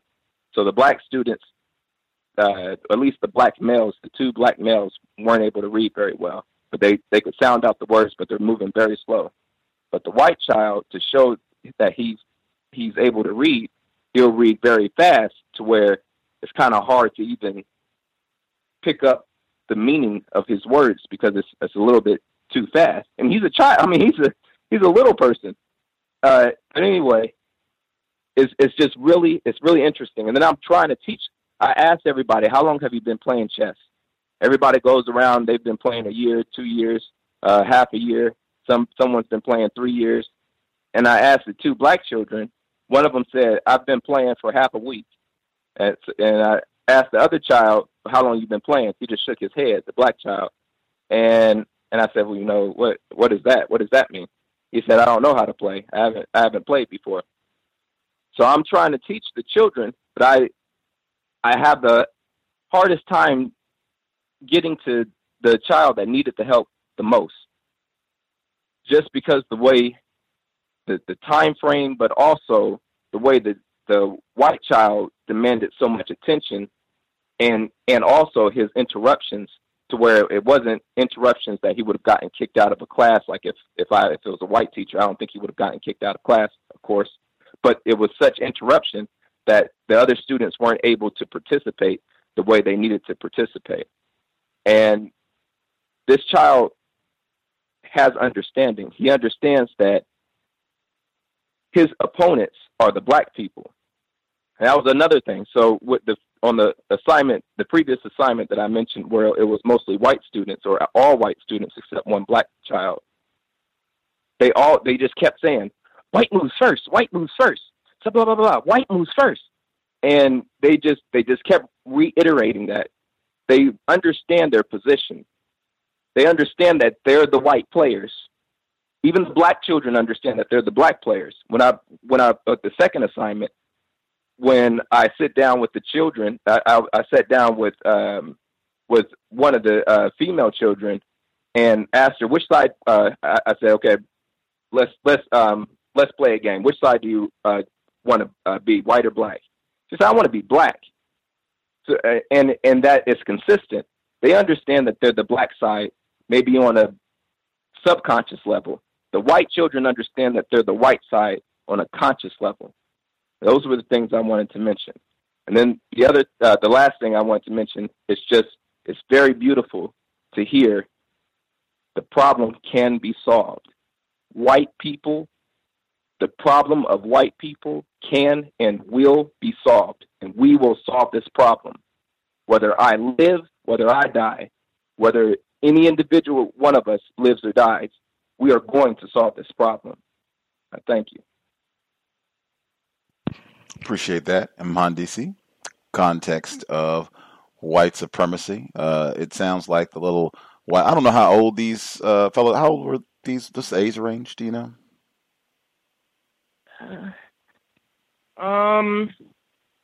They were in middle school.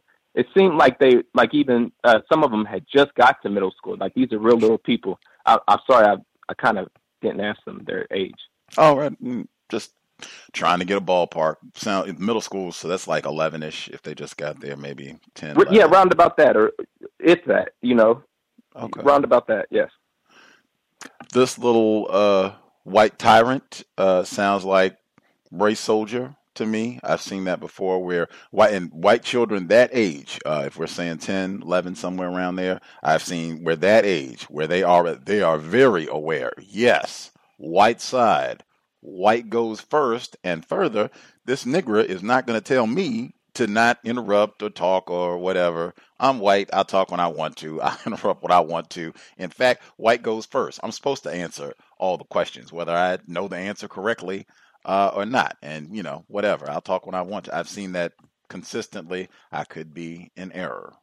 That fascinating, and again, grandsister, Dr. Frances Cress Welsing, I'm sure she would have had a lot to say about all of that, in terms of the white child speaking out first and interrupting and taking up all of the time, and the white children already playing chess, knowing their role, identifying with the white side, the black students not, or I guess quite a few of them not having that connection to chess, not playing, and not even having an interest as much in playing, the difficulty in being able to connect with them. I know she certainly would have had something to say about our attention being on other things, the dancing and just being distracted, talking to our little quote unquote white friends, and just not being able to get serious work done. I think she would say that is exactly how the system has been set up, designed so that That's how we'll function, to make it very, very difficult for us to be serious about serious things.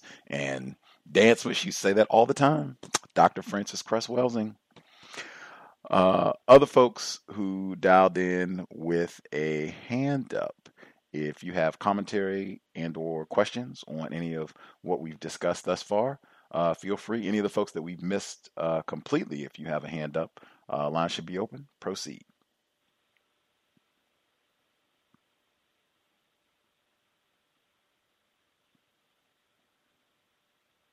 Can I be heard? Yes, sir. Thank you very much, sir. Greetings to Gus, the host, the listeners, and callers. I had a few incidents, but I'm going to break these down, and I'll just spread them out in the weeks to come. The first, I wanted to start out with the mental health thing, because some of my coworkers are still going to this class where it's like mandatory for us to take. They didn't necessarily specify as to why we had to take this course. But the reason why I wanted to mention this is there was a lady that's been coming in, a white lady, and she's been given, it seemed like the rest of the people problems in my department, but I've been able to use codification, and like there was an acronym in the class called ALGE. It's ALGEE. And I used the L for listen. And like I didn't really try to speak very much to this person because it didn't seem like she was very logical in her thinking.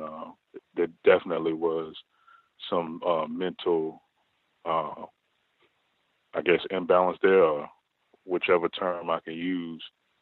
She was just saying that she was looking for a case about an injunction against somebody named Oliver or something. Now, I don't think this is an existing person. This could be, something in her imagination. And she was just saying how she thought that things were just jumping all over the screen when I was showing her the case results, search results on the name she gave me. And the actual name did come up, but she was saying how words and numbers were jumping around, so I didn't give a response. Mainly it was just like a little slight nod, and that was pretty much it. But both of the times that I dealt with her, I didn't really get any issues, but everybody else was complaining or whatever. So she was saying that, she was about to go to the law firm or whatever, and she said, you know what, I just don't like dealing with rednecks. So I had no idea what the context of that statement was. So this person is also bringing around large luggage and backpacks with her, whether it's cold or it's hot or if it's raining. She usually has these 3 large bags with her for some reason. And, I just wanted to start out with that for the mental health. And the next one I want to talk about is the adoption. They have adoption days where they do these hearings. And I think I mentioned this maybe a few years ago, but it's very infrequent. It's like a special occasion. And I see this when I head upstairs, and primarily these are, I guess some people would call it well-to-do white people of a certain income bracket. And now usually, I'll see a complete white family, and, they'll be having the white children, and they'll sometimes be having non-white babies, okay? They'll be holding them, and you won't really see the parents. Like, I know they didn't produce a child with melanin. But my thing is I'm not sure how these hearings are going about. And I also see, like, people taking pictures and, a bunch of happiness going on. So that's another thing I wanted to mention. And another point I wanted to bring up was in the newsletter, there's a black male coworker of mine who has been there for over 20 years, and they acknowledge him getting a assistant supervisor position. Okay, and they announced this in the newsletter for some reason, but it's, in my opinion, giving more evidence to there is something going on with maybe potential class action lawsuits or something of that nature, and they're trying to give victims titles and compensation, but I think it's very deceitful because they intend on brutalizing and mistreating other victims while they do this.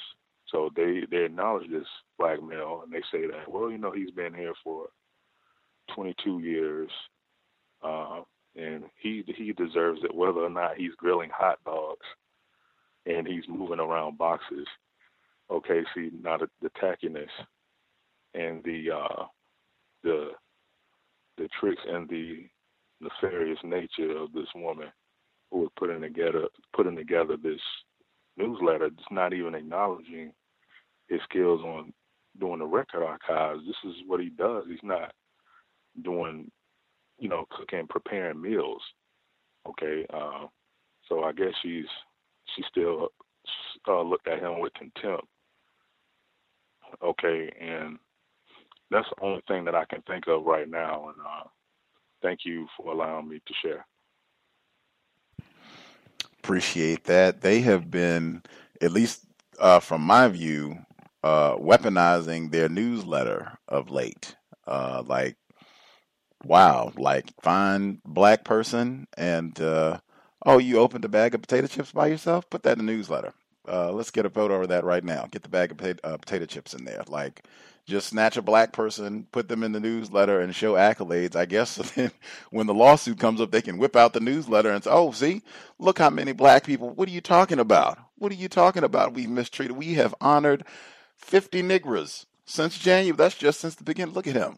We celebrated him for the chips, and we got our caller was in there. He talked about that before, and now we got just black and foot goofiness too for hot dogs and such. Like, come on, like the system of racism, white supremacy. Just, and I wouldn't even, if they had come to you with the newsletter thing. I don't know if they came to you and let you know in advance that this was going to be something in the newsletter. Same thing with him. I don't know if they went to him in advance or if this was just their own little project that they put together and it's supposed to be a big surprise. You're in the newsletter and just wanted to recognize all your hard work. But I would be leery, even when it looks like whites are trying to do something nice to recognize you and all of that they probably have some sort of ulterior motive, even if it's a long range plan. Because I don't know if this also, everything that they're concerned about is going to be a trial at some point or what have you that could be happening next year or 5 months from now.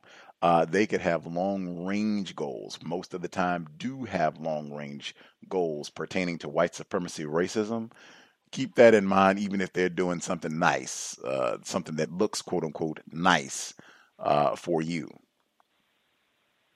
The tackiness. Yeah, I don't know what the redneck is with the mental health issue. That would just be one I would make a mental note. I think great non-response. And continue with the conversation, the dialogue. Other folks who dialed in, if you have, I guess, question, commentary, thoughts on what has been discussed thus far, or if you have your own situation, number again, 641-715-3640, the code 564-943#. Press *61 if you have commentary. Did we miss anybody? Anybody that has a hand up that we've not heard from at all?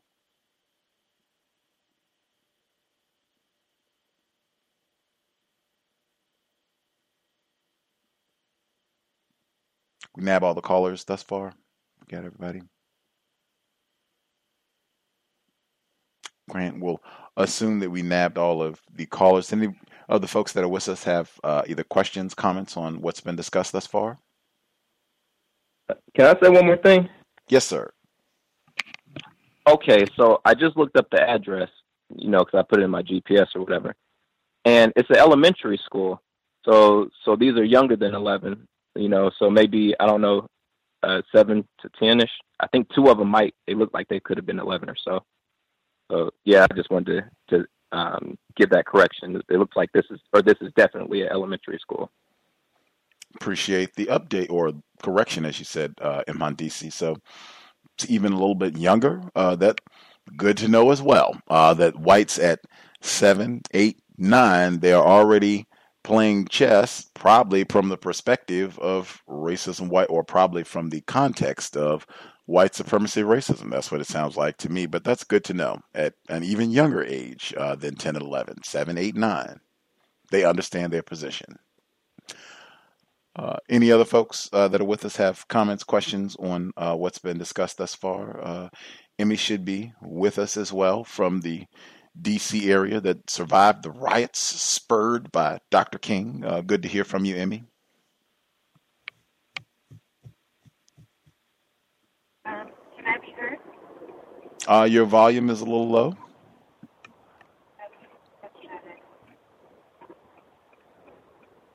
Is this better? Yes, ma'am. Okay. Greetings, everyone.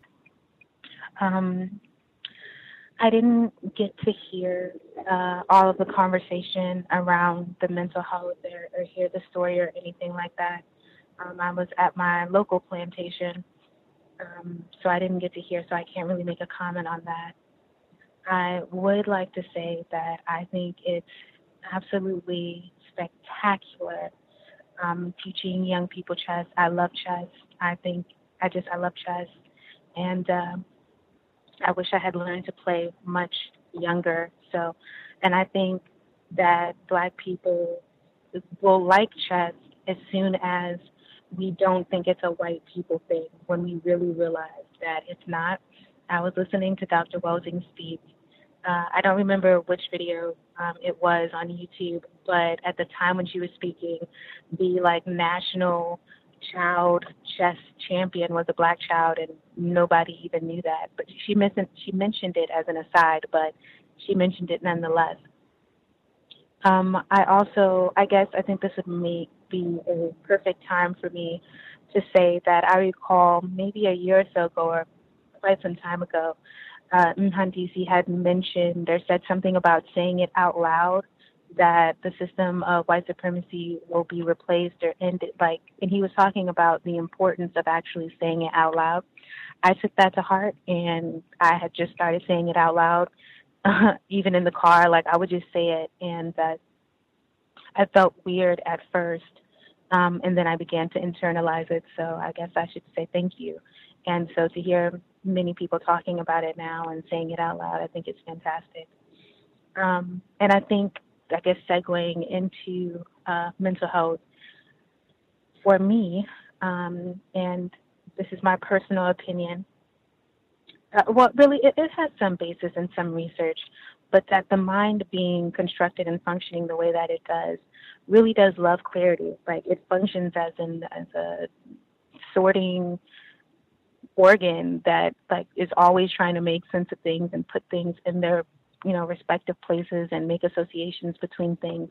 I think that when there's a difference, and there are studies to actually show that psychologically, if you have stress, there's stress on an organism or an individual, that by feeling as though you have some control over that situation actually allows your body to acclimate or deal with the stress in a different way.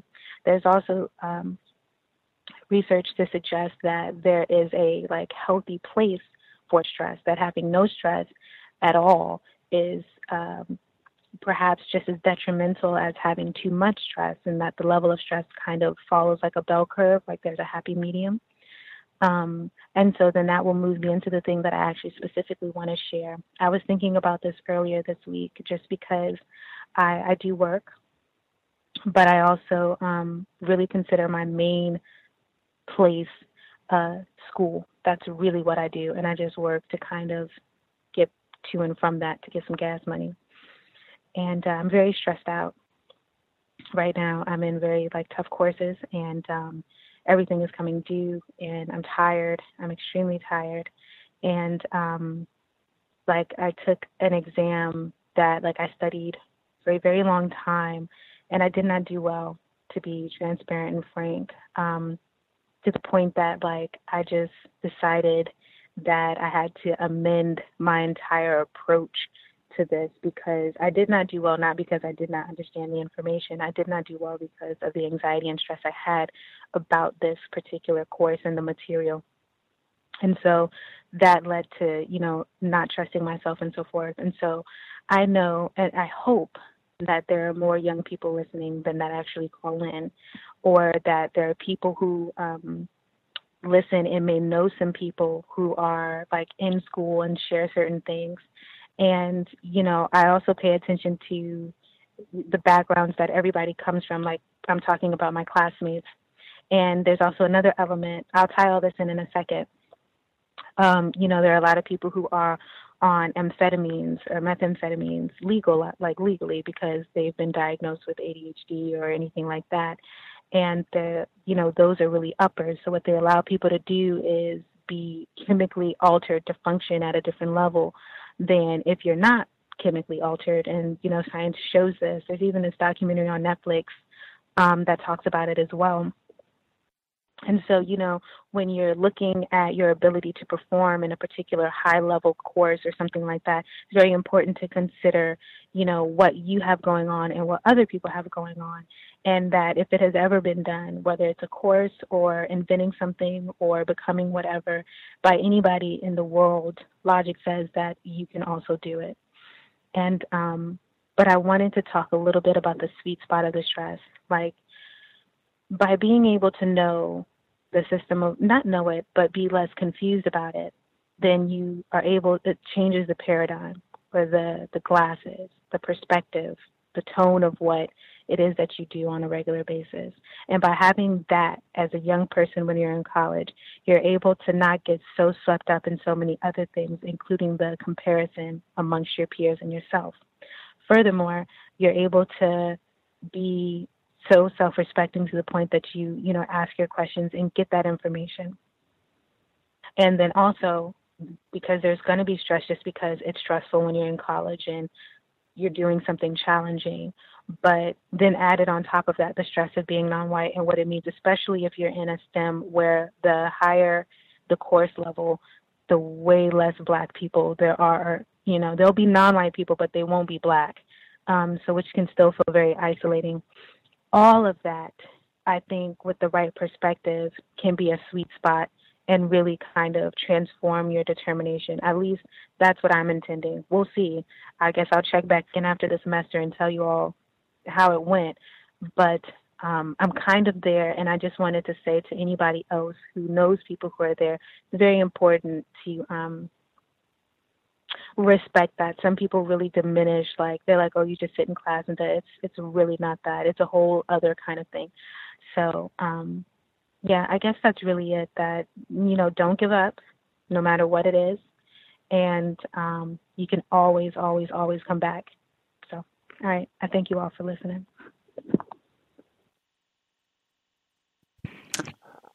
Context of white supremacy. Appreciate that, Emmy. That came up again. Appreciate the transparency as well. Talking about, because we talked about that with Joseph Gibson.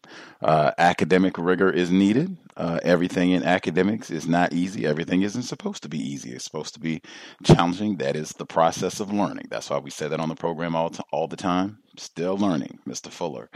But that having us questioning ourselves, that happens frequently within the system of racism, white supremacy, happens for humans across the board, certainly, but for Black people especially, because it's all the time. And we had that caller who dialed in earlier this evening who said that his white friends would tease him about how dumb and ignorant Black people are. That, oh yeah, of course, Black people love PlayStation because you're so dumb and ignorant that you can't read. So you got to use the controller that doesn't have any letters on it. You got to use the one that's just got shapes on it. It's those types of things all the time, subliminally, directly. Sometimes they're just real explicit about it, that are just their ways of undermining our confidence and how we go about functioning in all areas of our life, not just, what happens in the classroom. So just understanding it and just finding different ways of making sure that we are confident in how we go about our approach, whether it's on the job, classroom, same thing really, but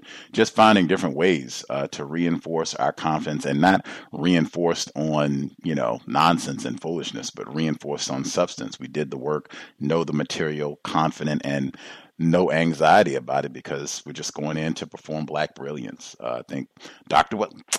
Wells' name mentioned a lot today. I think she talked a lot about that, the importance of Black self-respect. And again, just the system is designed to have us in that state where we're questioning and not confident, even to a point where we're not confident about things that we're absolutely stellar at, where that's just what the system of white supremacy is designed to do. Other folks who dialed in, and absolutely the problem of white supremacy, racism can be solved. Other folks that we've not heard from at all, if you dialed in with a hand up, line should be open. Have you heard? Greetings, Ivy. Good to hear from you. Good to hear from you, Gus. Greetings, Gus. Greetings to all the callers and listeners on the line. Emmy, I'm sorry that you didn't do well, but I have full confidence in you that you're definitely going to bounce back, because you're so brilliant that you teach math and science, and you also have a quote about stress with working out. Just incredible advice. As far as that comment about we're so dumb we can only recognize shapes or whatever, first of all, we were taught by you, meaning we were taught by white people. So what does that make you? That makes you a terrorist who undereducates people based on skin color. As far as that clip where they blamed Dr. King for the self-defense that they call rioting, that made me so mad. Like, that after I heard that, I just turned the sound down. And that's, again, a part of just my weakness of not being able to take the hits from these terrorists. Like, I hate racists so much, Gus, and to the codified soldiers on the line, that I'm to the point where I hate to even hear these people's voice. I hate to hear their voice. I hate to see white people's face. And so I'm trying to get better, and I believe I'm gonna get better. Where I'm gonna start reading more and more and listening more and more, and taking these hits instead of just kind of depending on other people who have been able to listen to these racist way of reporting news. Excuse me. I wanted to say to Red, it's awesome that you are ignoring this race soldier. And she definitely knows what she's doing. And I believe that because you spoke about this, I believe it was on the compensatory call-in, you said that she came up to you, said your name wrong, and said, I don't know why I keep doing that, but it's okay. I believe she came up to you just to say that. And that, to me, says that she knows exactly what she's doing. She came up to you just to say that it's okay for her to get your name wrong. And it's like, why would you say, I don't know why I keep doing that, which acknowledges that you did something wrong, and then turn around and say, but it's okay. She is a race soldier. She is harassing you. She is going out of her way to terrorize you. You do not have to feel bad for her. You do not have to, I don't think she got mental problems at all, because I feel like people with mental problems can't reason, and she reasoned that she was incorrect by continuing to call you by a name that isn't yours. And even if she does have mental problems, who cares? She's a race soldier.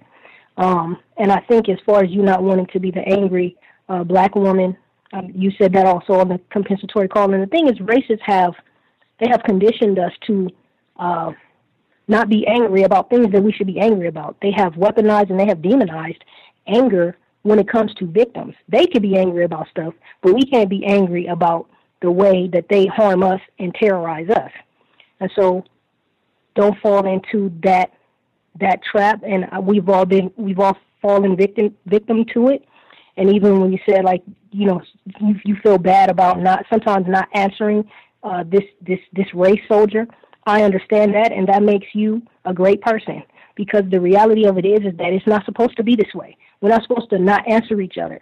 The reason that is this way is because these people are waging war against us, so it feels unnatural to you to just not answer people when they're talking to you and things like that, and that, you know, that makes you human, and that makes you a good person, that you feel bad about even mistreating somebody that's mistreating you, which you're not mistreating her, but the way that you are treating her toward a person who is mistreating you and who is harming you. So that's just your decent humanity coming in, but you don't have anything to feel bad about. You don't feel bad about being a race soldier at all, and so you should not feel bad about being codified and being a counter racist. Also, as far as the sexual harassment, in my view, about this person saying that she just keeps looking at your lips. I would imagine you wrote that down, and if you didn't, obviously you remembered it because you told us. I think that if it happens again, that you should go report this person. I don't care if she's your supervisor or whatever, for sexual harassment. If you don't, go ahead and report the one that has already taken place, because that is sexual harassment. And I don't know if changing your lip gloss and all these different things is going to change anything, because I feel like a sexual predator is a sexual predator and a homosexual is a homosexual, and they will find anything. They'll say, I'll keep looking at your hair, or I keep looking at your nails, or I keep looking at your outfit, or whatever. But at the same time, you know, you come to your own conclusions. You are the one who's living that situation. I'm not. I think, you know, trying to be wise about any way that you can avoid these types of things is also great as well. I'm trying to think if there was anything else that I wanted to say in terms of your particular situation. I don't know, I commend you about the way that you have been going about this, and I think that, you know, it's commendable that you feel bad about sort of being at odds with this race soldier, and that's all I can remember for now. So I'll leave my line. Thanks everyone for listening, and thanks, Gus. Appreciate that. Ivy? Other folks that we have not heard from at all. If you have a hand up and we've not heard from you at all, if you have commentary, proceed.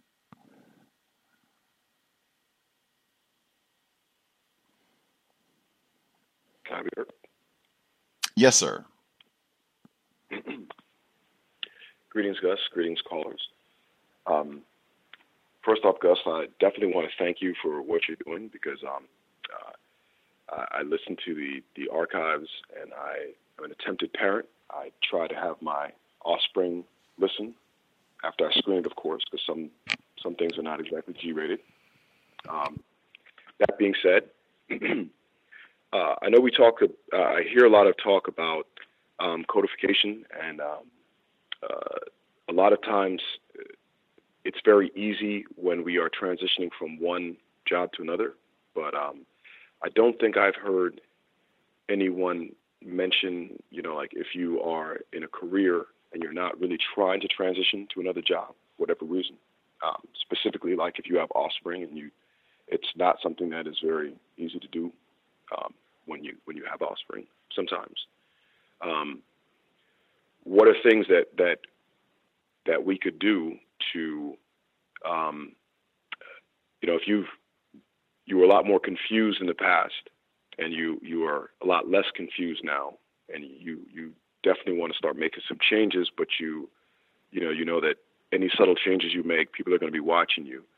I really haven't, and maybe there is something in the archives that I've missed, but I really haven't heard any strategies for that kind of transition on the job. So I was just curious if any of the other callers had a situation like that, where they were already confused on the job and decided to start trying to be less confused, and how that worked out for them. And I'll mute my line. Appreciate that, sir. I know down through the years, and I mean even years before workplace racism was like a separate broadcast on Thursdays, or even when we were doing it during the compensatory call-in, we've had a number of people down through the years, as you said, who, as they became less confused and while staying at the same job, began changing their behavior. It was very noticeable. I said consistently, you should already be thinking that in the system of white supremacy, you are under surveillance, that whites are watching you extremely close. Everything that you do, everything that you say, and, if you're taking a vacation or if you're bringing books in, everything. So certainly they're going to notice if there are major changes in your behavior. I didn't hear specifics, but I mean, some of the things that I've heard over the years in terms of when people were not being codified on the job, they were maybe being what people might classify as friendly with whites, talking, conversing about things that have nothing to do with the job, maybe allowing them to call you nicknames or whatever the case may be, going out to lunches, hanging out outside of work, maybe even involving drinks or what have you, if you're going to a bar, those types of things. If it's going to be then cutting back, absolutely, it's going to stick out. I would suggestions that I would have is to just know that up front that it is going to stick out, and then be prepared if they have questions. If it's oh man, you used to go and hang out with us. What's the problem? Are you depressed? Are you sad? What's going on? Why don't you want to come out with us?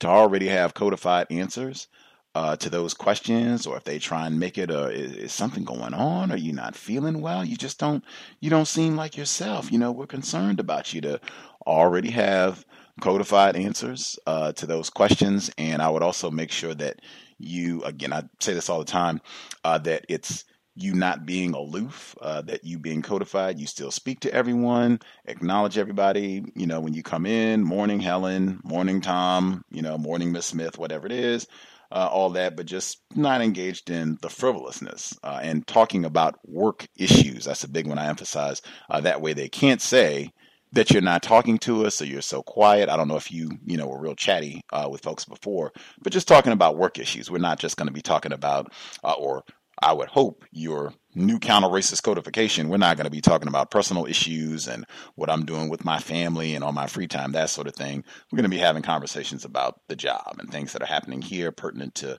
what we're supposed to be doing on work company time.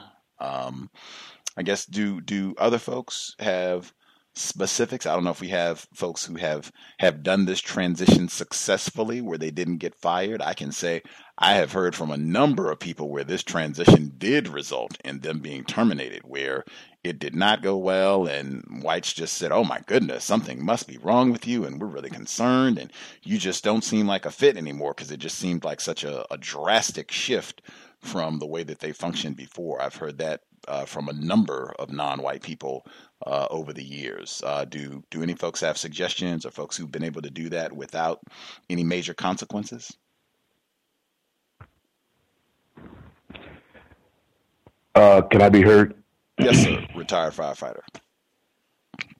My attitude to the subject was, and I'm being logical, is that white people, more than their victims, understand that we should be attempting to end the system of racist white supremacy, whether we are in the workplace or not.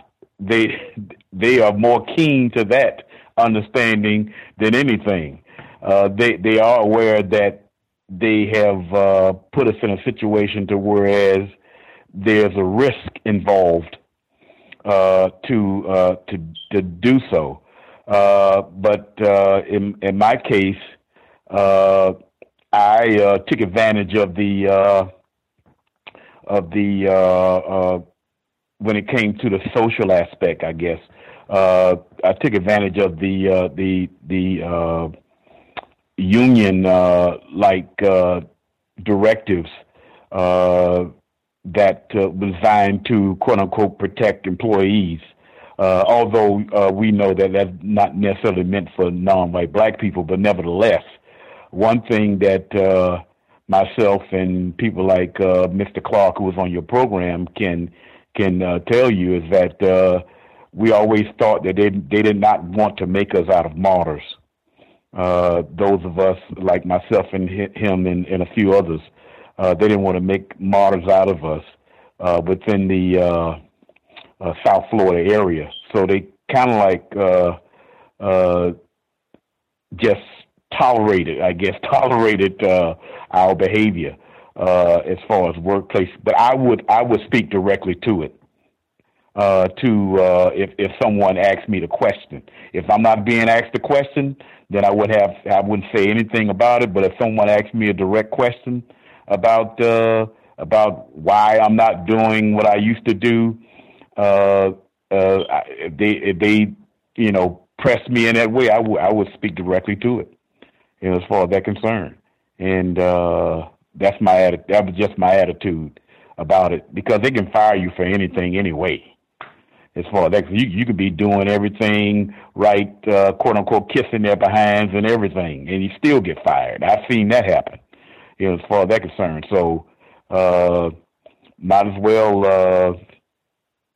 try to have some kind of codified understanding when you go into the workplace, but at the same time,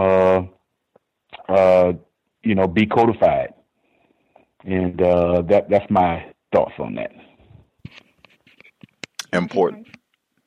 Yes, Emmy. I was just going to say real quick, that's an important point to keep in mind as well, that you can, even if you had continued, or any of us, even if we continued not being codified and being happy and having fun on the job, you could get terrorized and all the bad stuff could happen anyway. So I think that's always real important to keep in mind. Emmy, did you have commentary? I do, briefly. I think that is a lot of people struggle with that. But the word I think that's important is strategize. The thing is, everybody's work situation is different, and the white people that they work with, or the relationship that they have with these white people, is different. So you kind of got to know your white people that you work with and come up with a strategy that is most efficient in making your transition. I think where, for instance, I had one, this was way before the cows, so it wasn't like I got less confused. I just didn't want to participate in all of the familiarities. I just wanted to do my job. And I had always been that way, but in order to get promoted, I was like super extra. And it ended horribly. And I did end up having to leave that situation. However, in a microscopic or a microcosm or something like that situation, for instance, right now at the pharmacy, I made the mistake of, because I'm not, I'm still new to the codification and I'm still developing my code. And so I still have to practice. I still make mistakes. And so I had made a couple of mistakes, engaged in a couple of conversations, perhaps maybe was a little bit more friendly with an individual who functions as a white individual. But I didn't know that at first, and even afterwards, I still make mistakes. So I'm not trying to get away from my mistakes. After I realized that he considers himself white, functions as a white person, I still made a couple of mistakes. But when I realized, okay, I was like, that's not really the way to go. This is not how I wanted to do. I implemented a code of I'm just really, really all about my work and just got a lot on my mind. And, no one can really get at you for that. The thing where I think we make a mistake is when it's abrupt. Like, it's like I just was one day all up in your face, super nice and friendly on Monday, and on Tuesday I showed up like, I don't have anything to say to anyone, just leave me, and that is not, I don't think, ever going to work. So I think it's a little bit of the transition. So it's not like a stark line. It's more like, you just fade out a little bit. Each day just fade out, and it takes time. 21 days to develop a habit. So I have a different number, but I use 21, which means that in 21, that means you can retrain yourself, but you can also retrain the people around you. So actually coming up with, like, sitting down and being like, okay, today we don't do this, or we don't say that, or we start greeting a particular way, you know what I mean? And it allows people to get acclimated and accustomed to your new way of being without it being something that's going to throw them completely off. I think that's really it. Coming up with a strategy and knowing that the strategy takes time. And I think you will be successful. It's completely possible to do. And I think even by having a lot on your mind doesn't mean, like, even if that's the response, it doesn't mean that you have to share, So even if it's like, oh man, it's just, thinking about it a lot. That's all. Well, what do you think about? Nothing. Just thinking. Focus on whatever I'm doing. I agree with guys coming up with responses that you have practiced so that they sound very, very, very natural. That's the key. Even like people who act all the time, you just keep reciting the same thing over and over again until it just sounds like that's my natural response. And I think you'll be successful. Thank you all for listening. Appreciate that, Emmy. Great point, because it definitely depends on where you were in terms of functioning with whites, and then what is your codification going to look like? Because it's definitely, if it's super abrupt, if you were going out to every luncheon and doing all the birthdays and bringing in cupcakes and bagels and hanging out on the weekends, and now it's no talking at all, like, yeah, that is a lot to shift in one day or even a week. It depends on how much is going to be changing. We have any other suggestions on that? Folks who've had to do that change in the workplace as you got a better understanding, or just came to a decision that you were going to alter how you function in the workplace and how to do that without causing any problems? May I be heard? Yes, sir. Yeah, this is me again. So my work situation is a little bit different. I work in IT and I work remotely. So for the most part, I'm not in the office around folks, but there are one or two occasions during the year where I do, I have to be around my coworkers.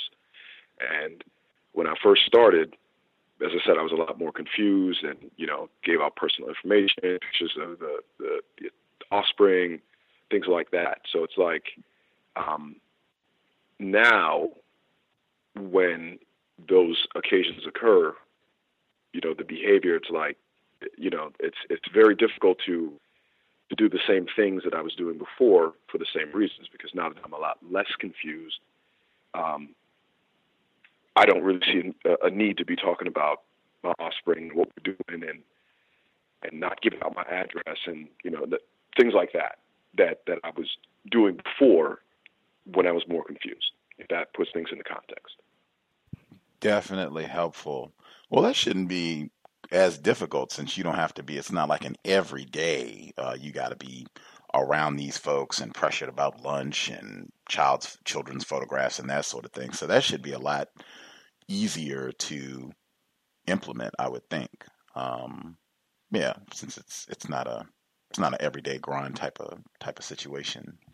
I would think, since it's not an everyday situation, it's not like you're really, really close with these people. I mean, even if you've been there for 20 years, let's say, since you're not with them all the time, this can't be a super, super chummy type thing when you do see these people, I would think. Am I off? I was very confused. Very confused. Okay. We were all there. I'm not confused anymore.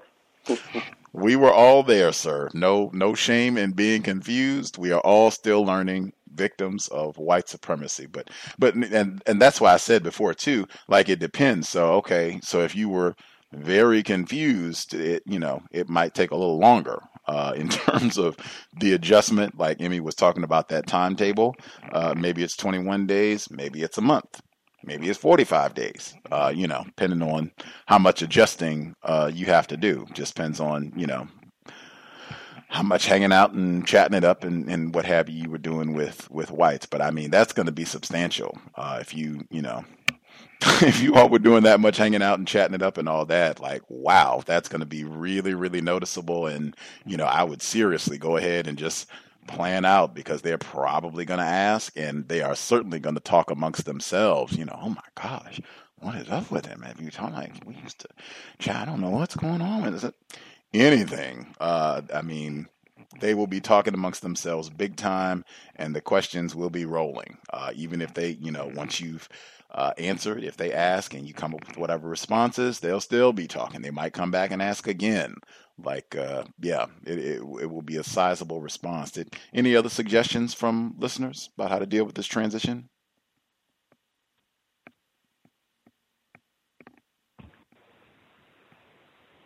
Mother? Yes, ma'am. I don't know have a whole lot of confidence, but I hope, that it'll help. I actually just dealt with a situation like that today. It wasn't with a coworker, but it was with someone else who was trying to pressure me to give personal information, and the person was giving me a lot of their personal information, like way too much. It was just way over the top. And a lot of times people will tell you what you want to hear to find out what you want to know.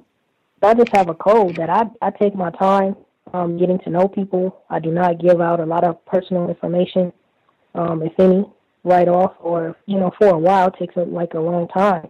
And so I guess, with these people, you could just maybe let them know that, you have come to be more private, because that's what I kept telling this person, that you think it's important to guard your personal information. It's the safe thing to do, and that, I don't know how well you know these people, but if you don't know them well, that you just take your time getting to know them, getting to know people, and whatever it is that you tell them for why you're not giving out your personal information, just give them that answer every time. And I know that that's one thing that I did, that I just kept saying to the person, I just take my time getting to know people.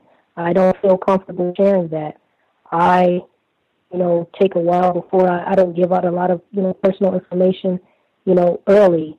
So just keep saying the same thing over and over, because like I said, they will ask you again to try to break you, and to just stay, I guess, stern with that you don't owe anybody to give them your personal information. You don't owe anybody to let them invade your privacy. And I have a real strict code about that, because I cannot stand for my privacy to be invaded.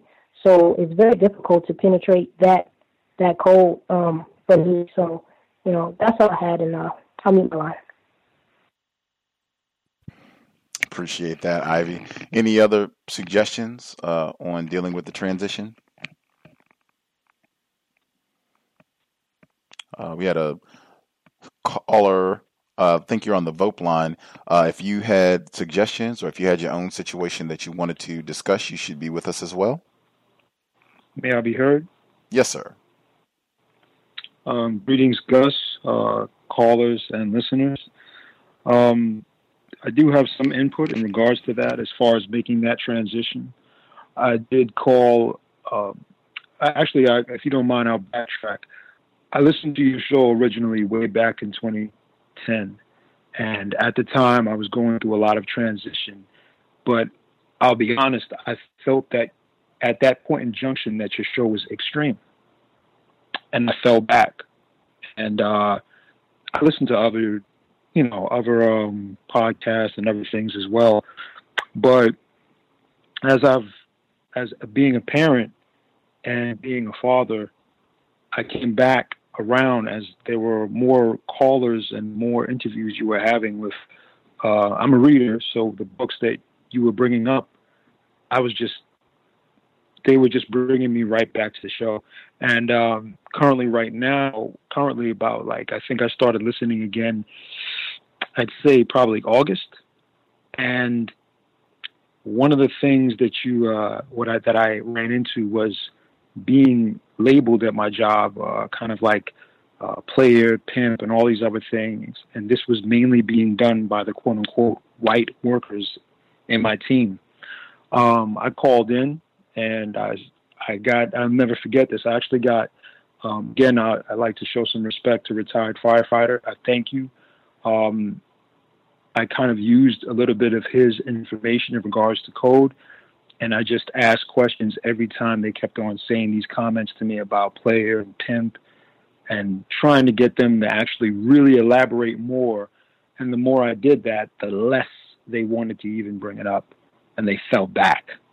Now I do get treated different. It's definitely noticeable, but I didn't completely alienate these people. And that's one of the keys, I think, to this, is that you can't just shut off completely, because you still had some kind of conversations with these people. You have to depending on the people that you work with, you have to kind of gauge how much you can release as far as information, mainly work-related, and how much you're going to retract. And whenever I get into a sticky situation, all I do is ask questions, and immediately they backtrack because they know that they're not really saying anything that's proper for work. They understand that they're quote unquote they're just improper in general and off pace with what they're saying. So they tend to fall back. And again, I thank retired firefighter for that, as well as yourself, Gus. I also had some words for Emmy. I'd like to thank her as well for mentioning something in regards to health. And this was on the conspiracy call-in about 2 weeks back. And I really took it to heart. And then all of a sudden, things started to fall into place more within my life as I really understood that my health is going to be mandatory, and I have to show my child that I'm taking care of my health so that he takes care of his health and takes it serious as well. So one of the things that I've been reading in Dr. Francis Kessling's book is just about doubt, and the doubt that we constantly get, that gets pushed to us constantly on a daily basis. It's not even easy to overcome. And I hung around, and this is part of my growth and part of my coding. I've hung around other non-white people that were drinkers, smokers, always joked around, never took anything serious. Even when they were even when somebody did something good, like got a good job, it was like constant self-deprecation kind of jokes. They were just constantly beating each other up, and I just found myself going, "This can't be productive. This can't be good." We never say anything positive to each other, even when somebody succeeds. And I found that to be toxic. So I had to step away from those friends. And that's another aspect of this that I don't think we kind of deal with a lot, is just the fact that the more codified you become, the more you start to understand the dynamics of the situations going on around you, the more you have to retract. And then you do pull out, and you will find. For instance, I went to my son's barbershop today and got him a fresh haircut, but I found people there that were on code, that were trying to actually build something in the community, have some events for the children. And the more you pull away from the toxic environments, as you reach out, you'll find, because the energy you're putting out is good, you'll find people that are actually out there trying to do something. And here in my aspect, I see it only as a positive, and we could definitely overcome this system. We don't have much of a choice, if not for us, for our children. Again, I just wanted to pay my respects and say thank you, and I'll mute my line. Thank you.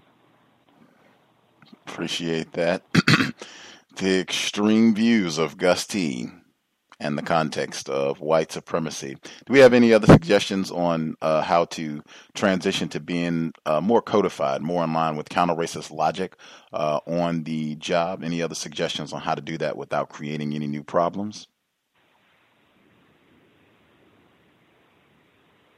I wanted to add something, Gus. Yes, ma'am. That I forgot.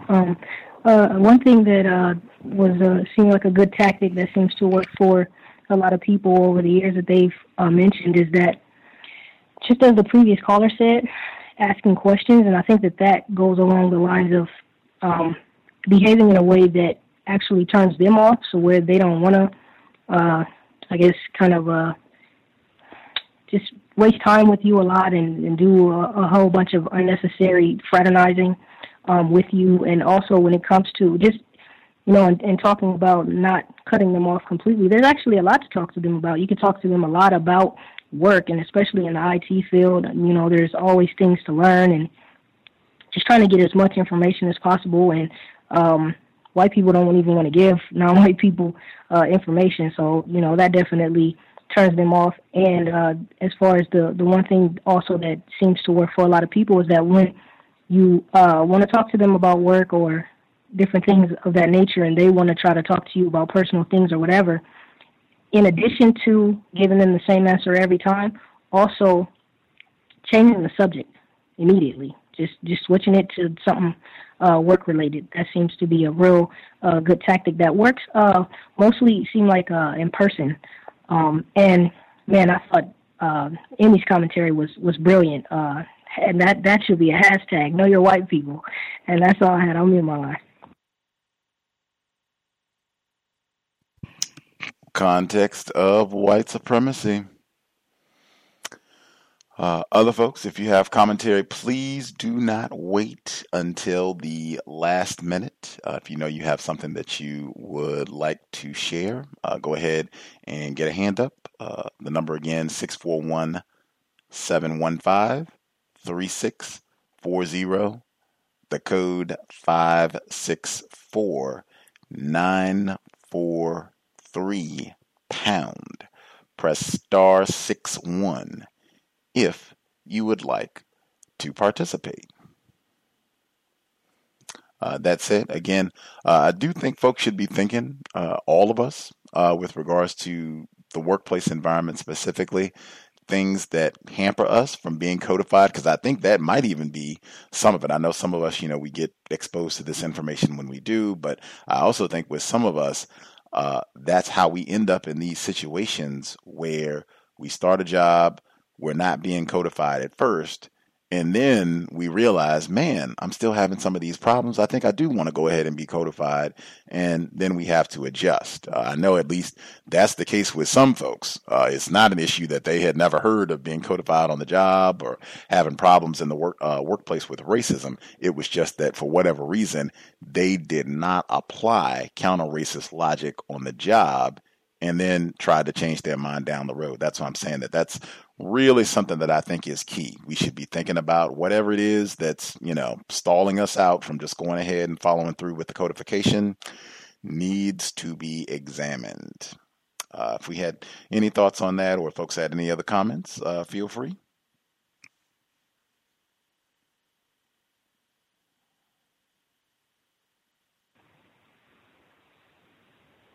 Well, I definitely wanted to add this if no one else is going to speak. I forgot to say this about what Gus said about this problem can be solved. If you think this problem can be solved, listen to the white people's reaction to the word dedicated in Gus's definition of racism. They are terrified of that word. And it goes back to one of the ways to solve this problem is using the most accurate terms, because words produce thoughts, which produce action. And the way white people respond, I have heard white people tell Gus to take that word out of his definition. That is, people who classify themselves as white who are dedicated to abusing and subjugating everyone in the known universe who they classify as not white. So if you think this problem cannot be solved, just look at white people's fear of that word dedicated. And as far as the person who spoke about that, with your mental health struggles, I hope that you get those things corrected. I'll be praying for you, and I think that you're doing just an excellent job, just keeping up with the therapy. That's very, very important. We all need that, and that's all I have for now in my life. May I be heard? Yes, Emmy. Were you about to respond before I spoke? No, ma'am. Okay. Pardon. I'm someone who still makes mistakes in practicing my codification. I do not make these mistakes at school. I guess maybe because I pay to go there. So I don't have to do anything. I don't feel any pull towards fraternizing with these kids. However, in my place of employment, at first I made mistakes because I miscalculated his classification. Afterwards, I made mistakes because, and I have given it thought, well, that's how I came up with the code of it's okay. I'm still learning, and that's interesting because I had to examine come to terms with and accept that even though I am, learning, I participate, I'm reading and studying, and I know what I know, and I know that there's a lot that I don't know, that however many years of programming it's a very powerful reality in terms of shaping and molding personality, character traits, and all of these things are things that we get to unpack, I guess, so to speak, but heal also. I guess I'll make that part personal, that, I have talked about and very clear and honest with myself that I do have fear around white people and stuff, especially with my money. And right now, I don't necessarily have to interact with a lot of white people who have that much control, I guess, over things. Yes, I do have white professors, but they're also relatively large lecture halls.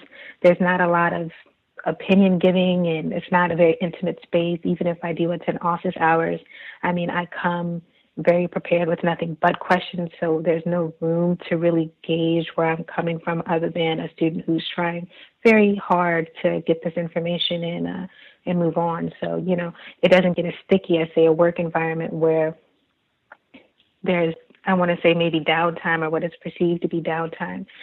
And it's just different. It's a different environment. So I do have those. And even still, there's a lot of internal push and pull and internal conversations I have about white people and how I should be, despite knowing what I know and having had to accept this very painful reality.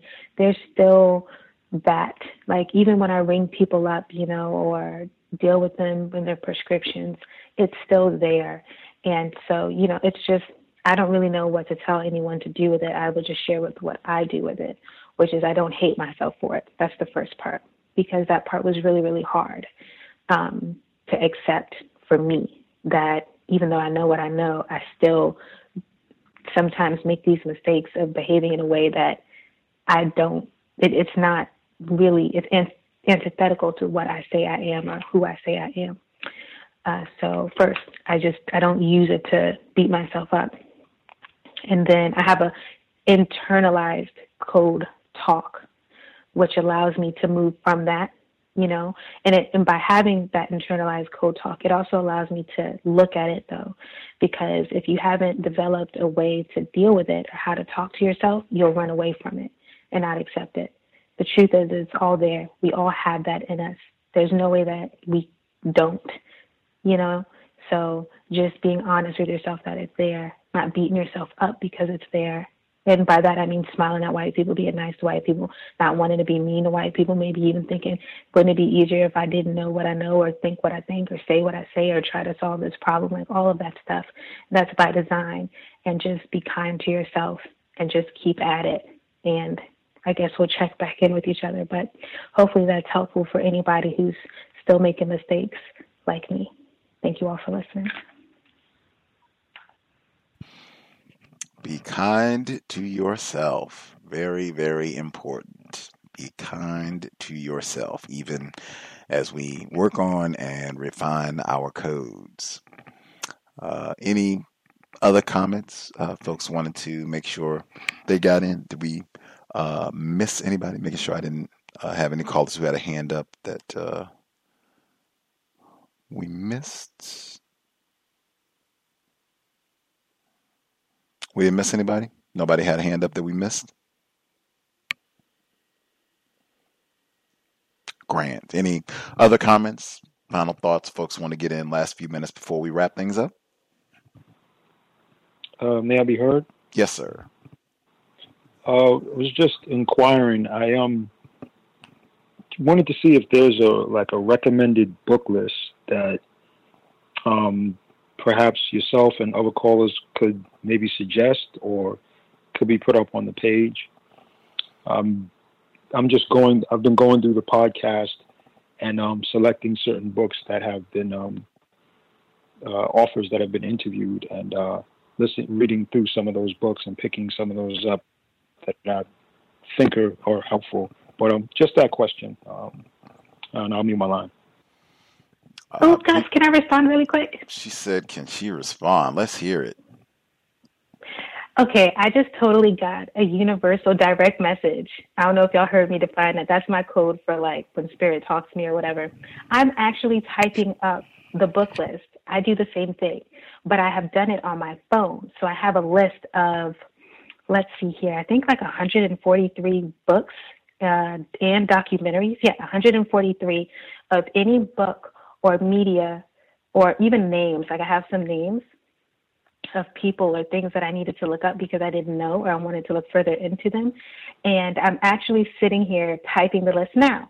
So when I finish typing the list, I will email it to Gus. Now, I don't have all of the authors. If I had the author, it's there. If I know for a fact it is not a book, it says media. And then people can just add to it, amend it, or, perfect it. But I have 143. So this is so cool. I'm glad you said that out loud. That's awesome. I'll send it to Gus before I go to sleep. Thank you. I have the Dr. Welsing response because someone asked Dr. Welsing that for a list of books or 2 or 3 books that she would recommend. And her response was, read as much as you can. I do not have one book or a list. Read as much as you can because there is so much to know. And when I heard Emmy's response and she said 143 books, I said, see, I'm just going to take what Dr. Welsing said. I was thinking at first that, maybe, you should be more specific and at least have, 10 or 20 that you think are really constructive. But I mean, it's so much to know. When Mr. Fuller says learn, a little bit about everything, that can be very, very helpful in terms of understanding racism, white supremacy, and just the planet, the universe in which we live.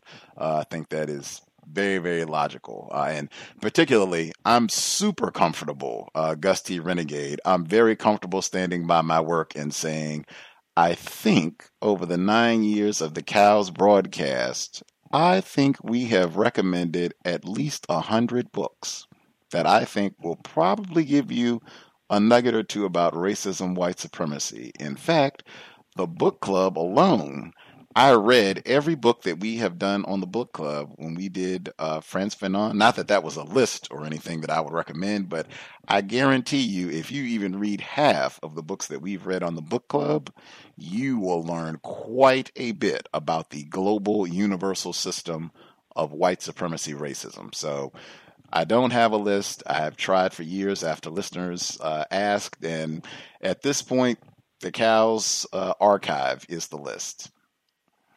Any other folks have commentary? How to Support and Defend the U.S. Constitution by Edward Williams. And Gus, would you ever write a book? Perhaps. Okay. He's been guest on the program in the archives. We talked about that book. Mr. Edward Williams, also founder of counter-racism.com. Was just with us for workplace racism not that long ago. Any other folks have commentary? I would just like to share with Miss Emmy because I appreciate her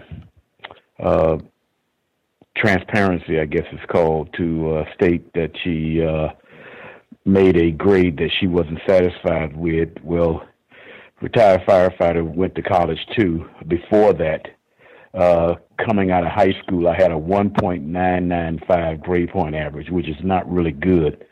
Matter of fact, with the standards that is required in the public schools in this part of the world, I probably wouldn't have graduated. But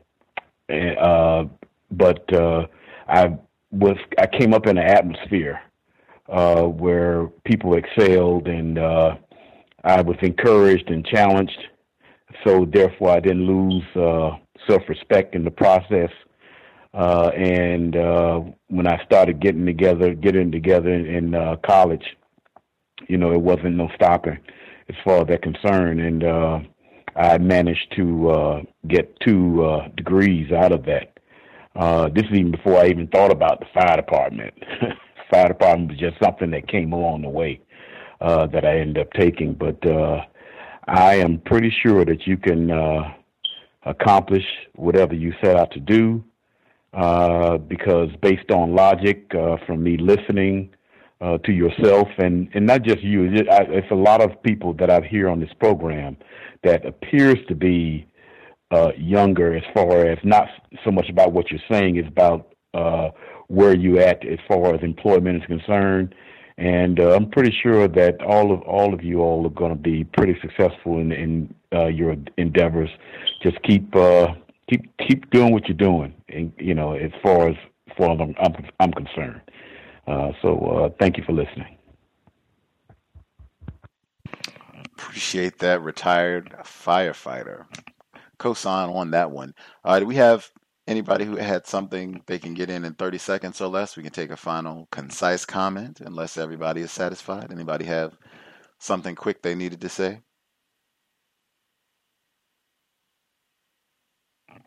Everybody satisfied? We will call it a broadcast. Speaking of reading, we will be here tomorrow, the book club, The Hate U Give, study session number 5. Woof! This is not a book I am enjoying. This certainly, if Gus T did have a list, Angie Thomas's The Hate U Give would not be on it for enjoyable reading, or this is fun, or I think you will learn accurate, logical information about the system of white supremacy. But I do think this is very constructive since a lot of black children are being required to read this text, and this is being marketed by racists as the Black Lives Matter young adult novel for a generation. That's the way that this is being marketed. I think it is a critical counter-racist study. So I am appreciating the study, the analysis of the text, and looking forward to picking back up tomorrow, 8 p.m. Eastern, 5 p.m. Pacific, The Hate U Give on the cows. We'll also be here for the compensatory call-in this Saturday, 9 p.m. Eastern, 6 p.m. Pacific. I think for folks, at least it's been my conclusion, a lot of folks, one area that people are always very, very excited to discuss, Area 8. Dr. Martin Kevorkian, a couple of weeks back, he was on the program. He said he saw a seminar with Dr. Carolyn West. She's a black female, actually right out here in the aforementioned Tacoma, Washington area, professor at the University of Washington. She did a documentary on racism in the porn industry. Apparently, she came to the University of Texas, Austin to do this seminar. I spoke with her today. She said she would love to come on the cows to discuss her work, and she framed it as she began seeing some of these images. She mentioned a film. I think it's a porn film. She mentioned a film that came out in the 80s. It's called Let Me Tell You About Black Chicks. I think that's what it's called. That title might be a little off, but it's close to that. I think it's Let Me Tell You About Black Chicks. And she said that it caused this big controversy, and it had Klan members running through it, and blah, blah, blah, and they had to take it off the shelf. But she said basically the porn industry, there's no filter. So it's one of the few avenues, the way we were kind of framing the conversation, it's one of the few venues where whites speak honestly about black people. And there's not even a whole lot of analysis of what is said when you look at the images. But she said she was appalled. And then that she said that you don't really hear much analysis from like white feminists who do all this critique of the porn industry.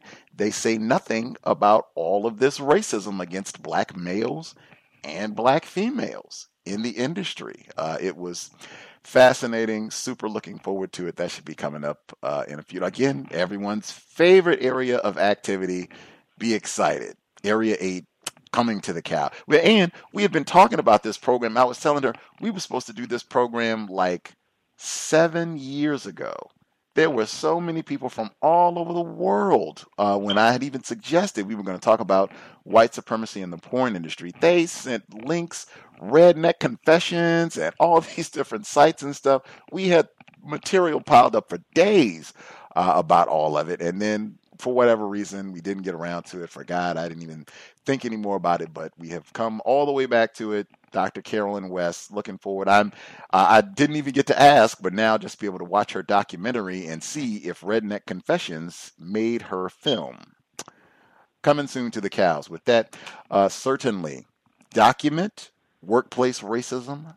Document, very, very important, and apply what you understand as counter-racist logic. Super important. I've just seen too many times where not being codified on the job produces way more problems. And so many people that weren't being codified eventually end up saying that they want to be codified because it's causing them problems. Have the courage to go ahead and apply your counter-racist logic. That's how we're going to solve this problem. Sobriety would be best under conditions of white supremacy. Race soldiers, they have certainly exploited us when we are not thinking correctly because we are intoxicated most of the time from racist poisons.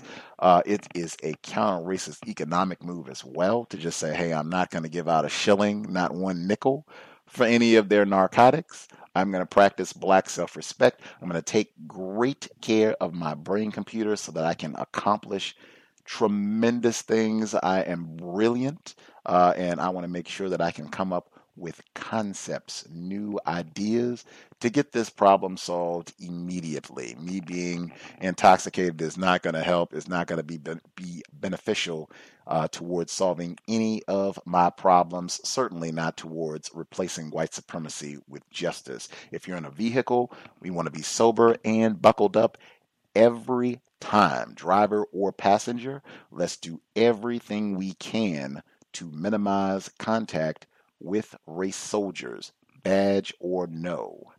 That said, Creator, we ask that you help us remain patient with other black people, victims of white supremacy. We ask that you help us remain patient with ourselves. Remind us to demonstrate the highest levels of black self-respect at all times, in all places, each and every time we are in contact with another black person. It has been time. Replace white supremacy with justice immediately. Cows signing out. Thanks all for tuning in. Nigga, you so brainwashed. I'm a victim, brother. No problem. You're a victim. I'm a victim of 400 years of conditioning. Shut up. The man has programmed my conditioning. Even my conditioning has been conditioned.